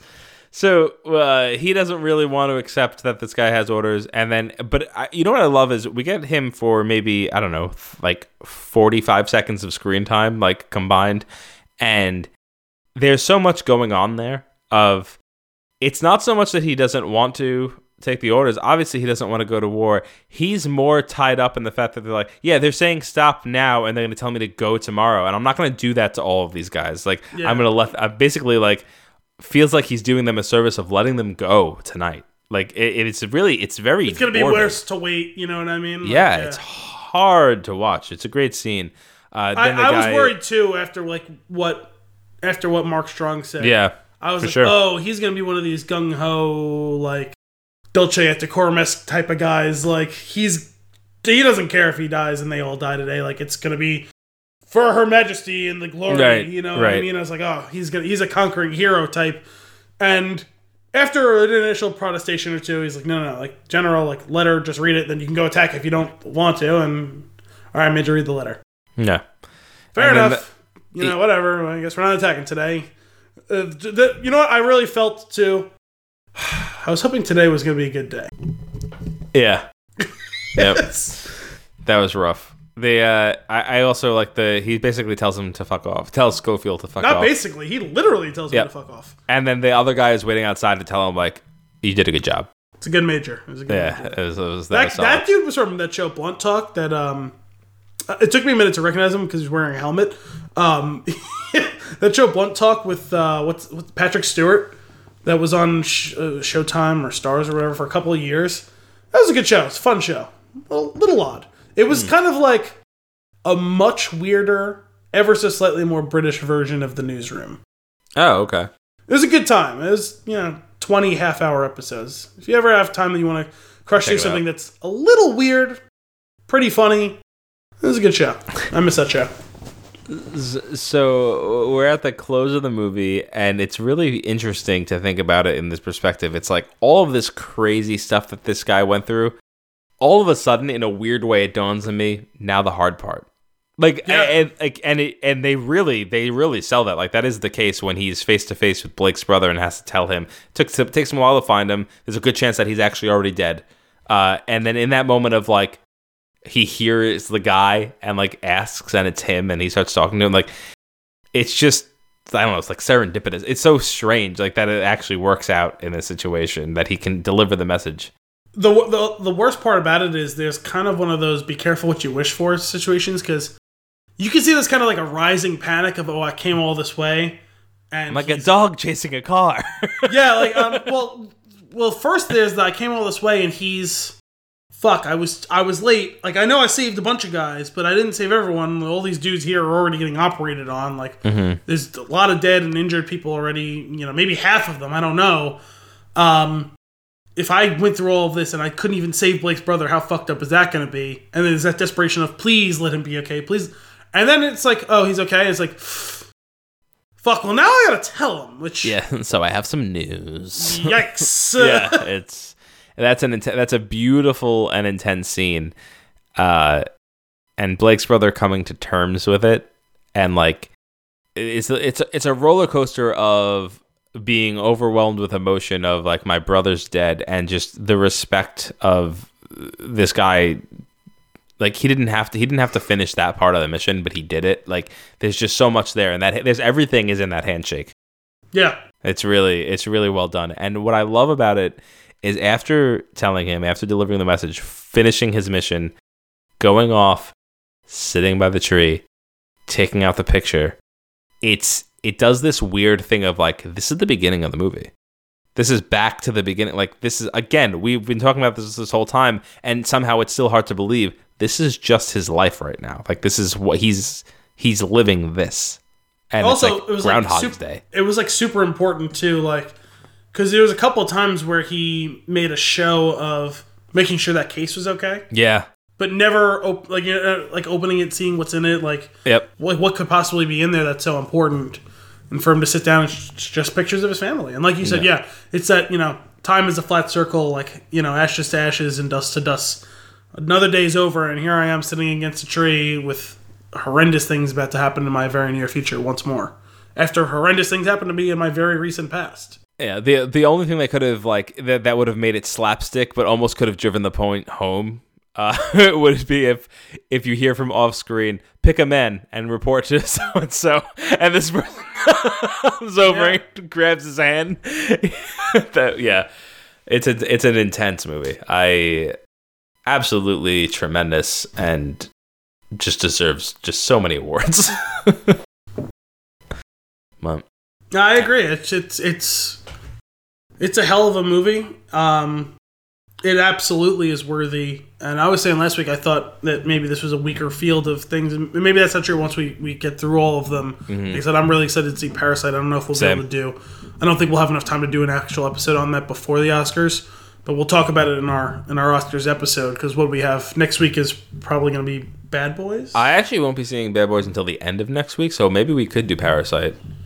Oh, okay. Next week. Well, next week. And a week from today. But then the week after that is going to have to be our Oscars episode. Something like that. Which means Bad Boys is going to have to be after the Oscars. It's just fine.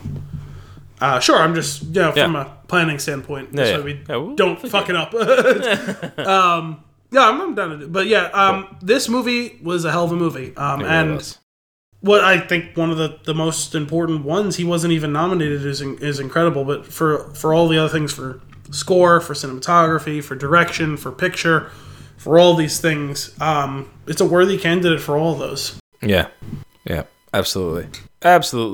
Well, that's all for this week's episode of Flicks in a Six. We hope you enjoyed it. As always, if you have a movie for us to review or nuggets for us to discuss, you can send those requests to flicksina6@spintune.com or tweet us at @thespintune. Until next week, I'm Anthony Cosenzo. I'm Al Bielsi. Thanks for coming out.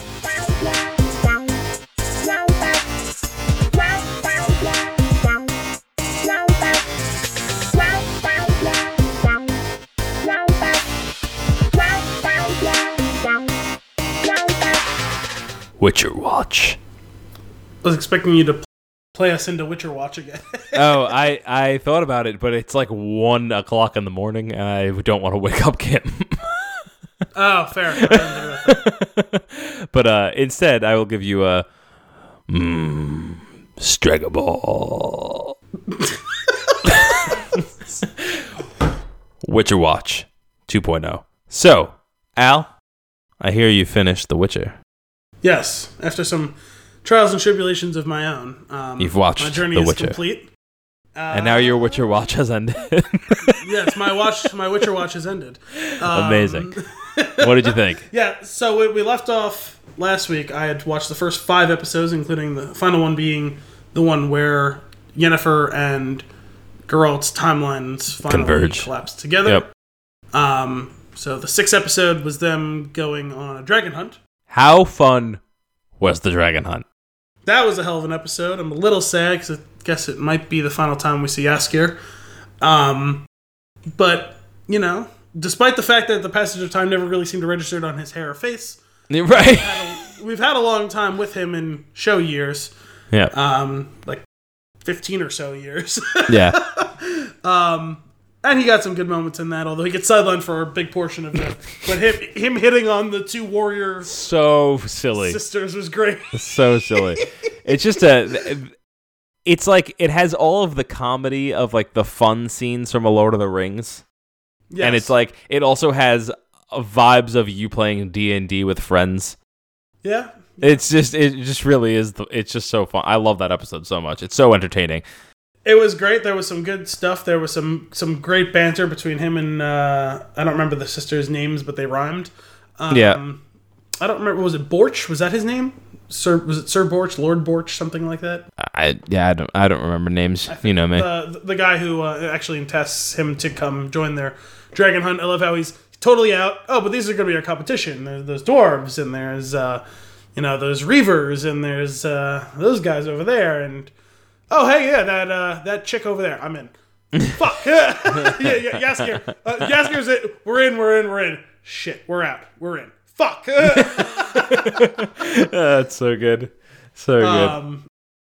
I liked that guy. That guy was a good dude. Yeah, it's a largely Monster of the Week episode where there's really not much story progression, right? Well, it was a Geralt story, right? You know, yeah, which is fun. I'm happy to watch it. It's very entertaining. It was largely Monster of the Week, but not completely, because they do a good balance of actually showing character development and all that. Whereas, like, something we were talking about in The Mandalorian, where they were doing that in those 3 episodes, right, of the serious character development stuff, where 4 and 6 in that one I thought were really good in the character development stuff. 5 didn't really add anything to the equation. Whereas with all of the Geralt stories added something, even if it was a little bit small. You know, it added something, it progressed something for him. And Yennefer had a lot of, serialized storytelling, even though there's wild jumps in her timelines. And Ciri's timeline is really only a couple of days, maybe a couple of weeks total. And honestly, they sidelined her for a lot of the show, and it's probably for the best, because hers was distinctly the least interesting for the most part of the 3 storylines. Yennefer's Geralt's was the story of the world and the guy who is the titular character, right? Who ties the 3 of them together, whereas Yennefer's storyline shapes the events of the entire continent for hundreds of years. Her story is the story of where everything and everyone are going in this, where the manipulations, the subtle manipulations in the game of intrigue at the top, affects the outcome of nations, the lives of thousands. So there's an interesting balance they strike between the 3 of them. And I think they were smart to focus on the 2 adults and their storylines, because they're more impactful on all of the events of the show. But that one was a really fun episode. There were some really cool scenes, some really great fight sequences at the end, some great scares and some fake outs. And when they're sitting around the fire and he says, "What about gold dragons?" He goes, "Gold dragons don't exist." And he goes, I'm like, so he's the gold dragon. It's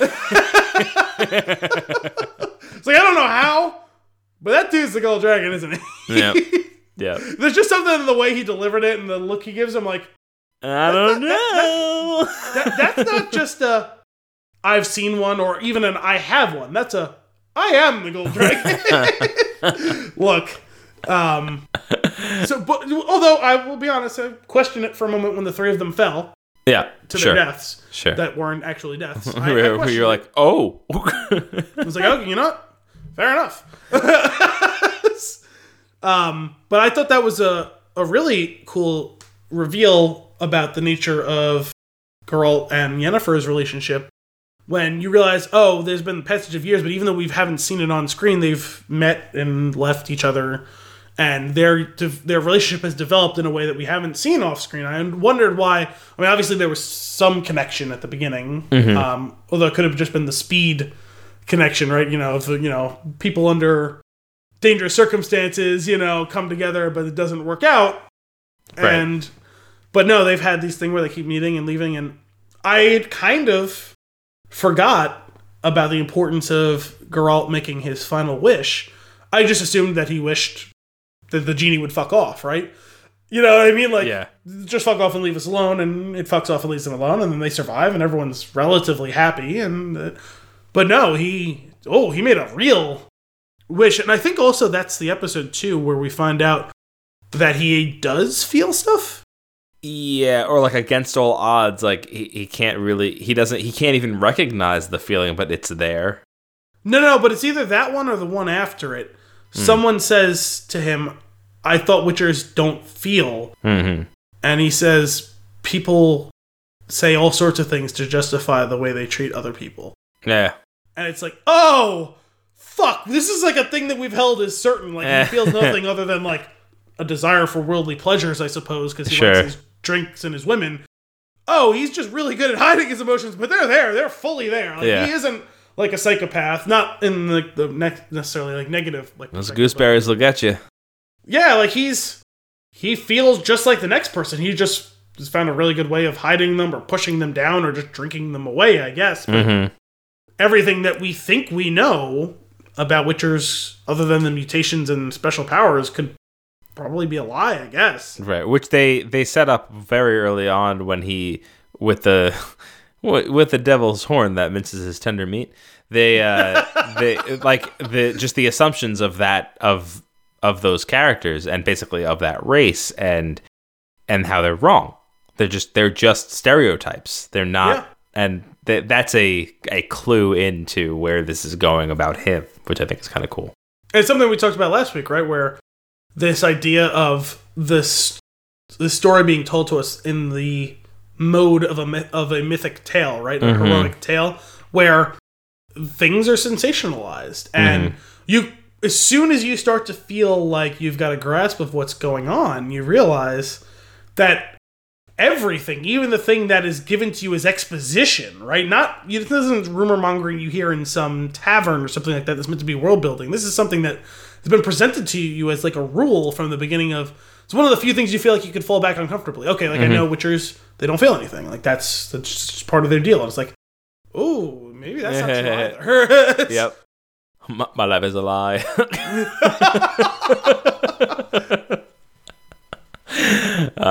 But at the so what did you think about the climax of the show? Actually, I was a tad underwhelmed by the finale itself. Mm-hmm. I thought episode 7 was cool because we get that bizarro world look at episode 1 from Geralt's perspective. Right. And you realize how maddening it is that he's literally in the castle the whole time. Yeah. Also, it's infuriating. Yeah, I'm like, guys, 50 feet away! Turn left! You know what's even more maddening, to the point of almost being overly convoluted, is she says, find Geralt of Rivia. It's just bitch, go down to the dungeons, he's right there! Right. You know. We don't know this yet, but right. Even you see the kind of the filling in the cracks, right? Well, actually, hang on. I'll backtrack on that for a second, because doesn't Muzak say that he's gone by that point? Yes, but what I'm saying is, she was still holding out hope the second she came back from being stabbed. Muzak, take her down to the dungeon. Geralt's down there. I'm gonna die. Take her to Geralt. Yeah. They wait like No, they you're wait right. like 6 more hours. You're right. You're right. You know what I mean? Like, hey, bring Geralt back up from the dungeon. Tell him my deepest apologies. I've been stabbed. I'm on my deathbed. Tell him to come to my deathbed. Tell him my bad. Yeah, my bad. In fact, bring Ciri with you as an offer of good faith to him. I'm not lying to you this time. And let's figure it out from there. Like, and even it's cool to see that scene from the first episode where we first are introduced to Ciri, just from the other side of the courtyard. It's like, he's right fucking there. Yeah, it's good. It's good. I liked that. So I actually thought that episode was really good as it filled in all of our remaining blanks.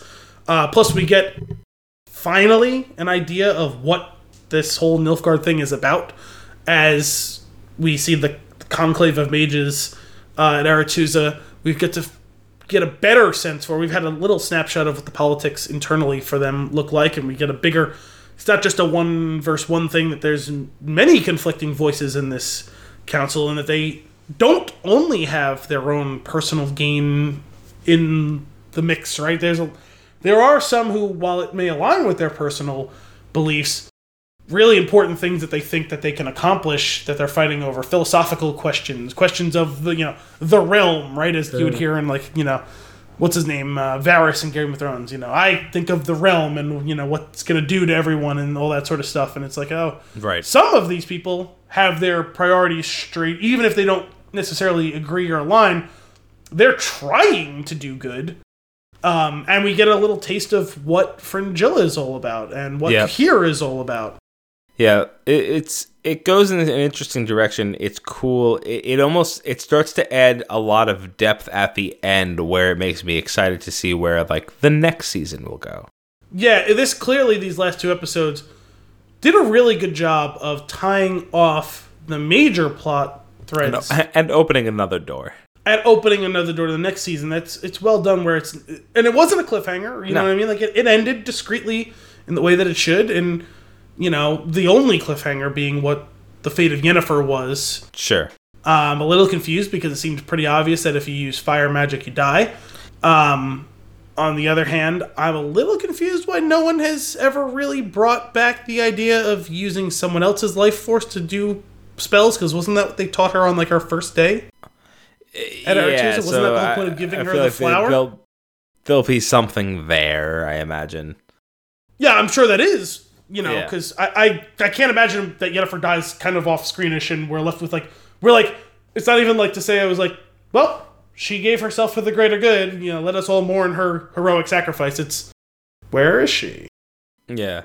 But I was throughout the whole course of that battle, I was a little confused and I keep forgetting how to pronounce the dude who ended up kind of, him and Tissaia were coming up with this whole plan together. The dude who was some people question why he was leading battles instead of being a mage. Oh yeah. I keep forgetting his fucking name because it's weird. And it's gonna piss me off until I find it out. But I was confused when he killed that other mage. And Yennefer said, "Are you with us?" And he doesn't really respond. Yeah. I wasn't 100% sure if he was... Because at first I was like, is he... What I thought was going to happen in that moment was, he used up all of his energy, right? And he couldn't cast spells to create new swords for himself, which also super inefficient usage of magic, right? Right. Pick up your sword off the fucking ground. Stop making new swords. I was really confused by that. But Vilgefortz, yeah. And I thought at that moment the dude was on the brink of death. I thought he was gonna absorb his energy, right, to give him a second wind, and then he just bashes his fucking brains in. And I was like, is he turning bad? Right. Yeah. I feel like a lot of that stuff was just unclear. Probably. And then I was wondering. Yeah. Then I was wondering, was he just putting him out of his misery? Because the dude was clearly about to die. There was no saving him. Yeah. So I'm not really entirely sure what's going on there. I'm not 100% sure how many of the mages survived. Mm-hmm. Obviously, Tissaia survived. Yennefer is probably still alive. Yeah. Vilgefortz is still alive. And there was was Sabrina still alive too? I think she was the blonde one who had those magical earworms, who tried to kill Yennefer, and then... Yeah. remember she says to Seiya before she starts firing everything, Sabrina needs you. So I'm assuming she's still alive. Yeah, maybe. And it seems obviously we'll be able to wrap that up in like a recap before we get into the episode that starts to mop up what happened in that battle. Sure, and it's interesting too because clearly the bulk of their forces were killed. I'm guessing they probably didn't kill all 50,000 men, although they killed a fucking lot of them. Yeah. But it seemed pretty clear that Kahir and Fringilla are still alive, which makes for an interesting. Maybe we'll get some actual depth to them as characters, some real backstory on them as to what and why. Hopefully we'll find out what the White Flame is, who the White Flame is, a greater purpose for what it is. Just telling me that they have this prophecy isn't enough. I need more. And we didn't need it all in the first season. I'm actually glad because I was getting a little worried as that episode was unfolding. I was like, are they just going to wrap this whole thing up here? Because that's kind of weird. Rushed. Yeah. Like no, instead it's like it's enough to move the story, have some sort of end, but really just open the door for a lot of questions and places to go, which I'm curious. I mean, like there's obviously a lot of source material to work from, so it's probably set up in a nice way I imagine it's set up in a nice way for fans that like know the information already, or at least how it goes down in other formats. So yeah. I'm looking forward to a second season. I wasn't 100% sure because from what I gather, this isn't based on any one of the books or stories. That I think it's actually supposed to take place between a couple of them. Mm-hmm. And from what I was reading something earlier today about apparently because I guess like the Battle of Sodden Hill is mentioned in like the next book, but like it's not like it doesn't like cover the events of it. You know what I mean? Yeah. Also, the Wild Hunt is mentioned at some point, and that's like that's the third game. So I don't know like how like these. But I think that's supposed to be like each other. I think that's supposed to be way down the line. Yeah, it's a future thing that'll be happening. Was it mentioned? I didn't hear that. Yeah, actually. It's mentioned I think in like the first or second episode. Oh, okay. I think Stragobor might say it. I'm not sure. I definitely know that somebody says it. It's funny because I went back and rewatched the first episode with my mom because she was interested in the show, and we had already talked that I picked up pretty clearly on what the timeline thing was all about in the third episode. Mm-hmm. But it's actually right there in the first episode if I knew all the names. Sure. There's a scene where Renfri's talking, or Ciri and Queen Calanthe are talking, and she says, you know, you won your first battle when you were 15 years old. And there's a scene with Renfri and Geralt talking where she says, the world is changing. Not a month ago, the young Queen Calanthe just won her first battle. It's yeah. like, oh, fuck. I did think it was a little curious that they basically sidelined Geralt for the whole episode. That was a little strange. I agree with you on that. I guess the battle was more important than what was going on with him. He basically had reached the end of his journey for the season. It's just a little weird. Yeah. Like, I would have wished he was a little bit more of an active participant in finding Ciri. I just love the character. That's why I want more of him, especially, like, it's a weird thing. It's like, I don't get too Walking Dead and do, like, these side stories. It's okay. It was just one so far, but it was the finale of the season, so it was a little weird. What side story? Basically don't sideline your main character. And don't pretend that he's not, it's not just about The Witcher, like it's this whole, I get it, but the show is called The Witcher. It's like, he is the title. Like he's the lead. Like, yeah. Sidelining him for the season finale is a weird choice. Well, and especially when you consider, like, had he just been on the other side of the world, it wouldn't have been weird. Yeah, but he was like there, involved in the battle, but he's literally like a mile asleep away. on a cart. Yeah, like you would have thought he would have gotten his hands dirty to help them, you know? Yeah, yeah. It's in his quest to find Ciri, like, oh, it's not going to matter if I find her if we don't stop the Nilfgaardians, right? You know. Mm-hmm. At the end of the day, I feel like the show is very entertaining. I think it's a solid 7.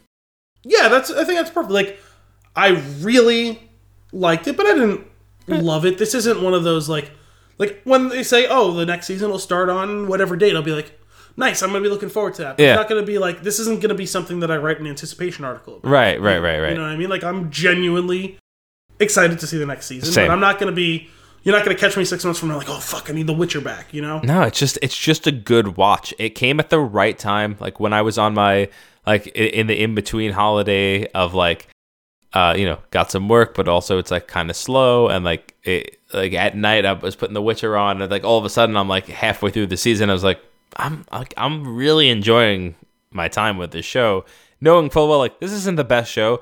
You could watch it a little bit passively at times, but it's like it's just entertaining. It settled in as basically like a season 5, 6-ish of Game of Thrones, where it's like it's good and it's fun and like I'm in, but it's not like it's incredibly well written or incredibly well acted, but like it's good. It's competent at everything. You know, it's like Game of Thrones just starting to decline from its peak type of thing. And it's different enough where it doesn't feel too samey with other things like a Game of Thrones or like which I appreciate. Yeah, but I really liked it. Against my better judgment, I was afraid that I was going to have zero. Like I really had no interest in it earlier on when it was announced. Yeah, until I sent you that GIF. Well, now I have to know what's going on. Yeah, that was it. That was what sealed the deal. Going to your Witcher. But I also do think that to a certain extent, for that final episode, they were probably trying to make up a little bit for the fact that the first episode had 0 seconds of Yennefer in it, by giving her the main stage, sidelining the other two for the majority of the finale. And frankly speaking, what she was doing was the most important of the three of them. So yeah, agreed. Well, The Witcher, it's a 7-ish. You heard it here. We'll be back next week.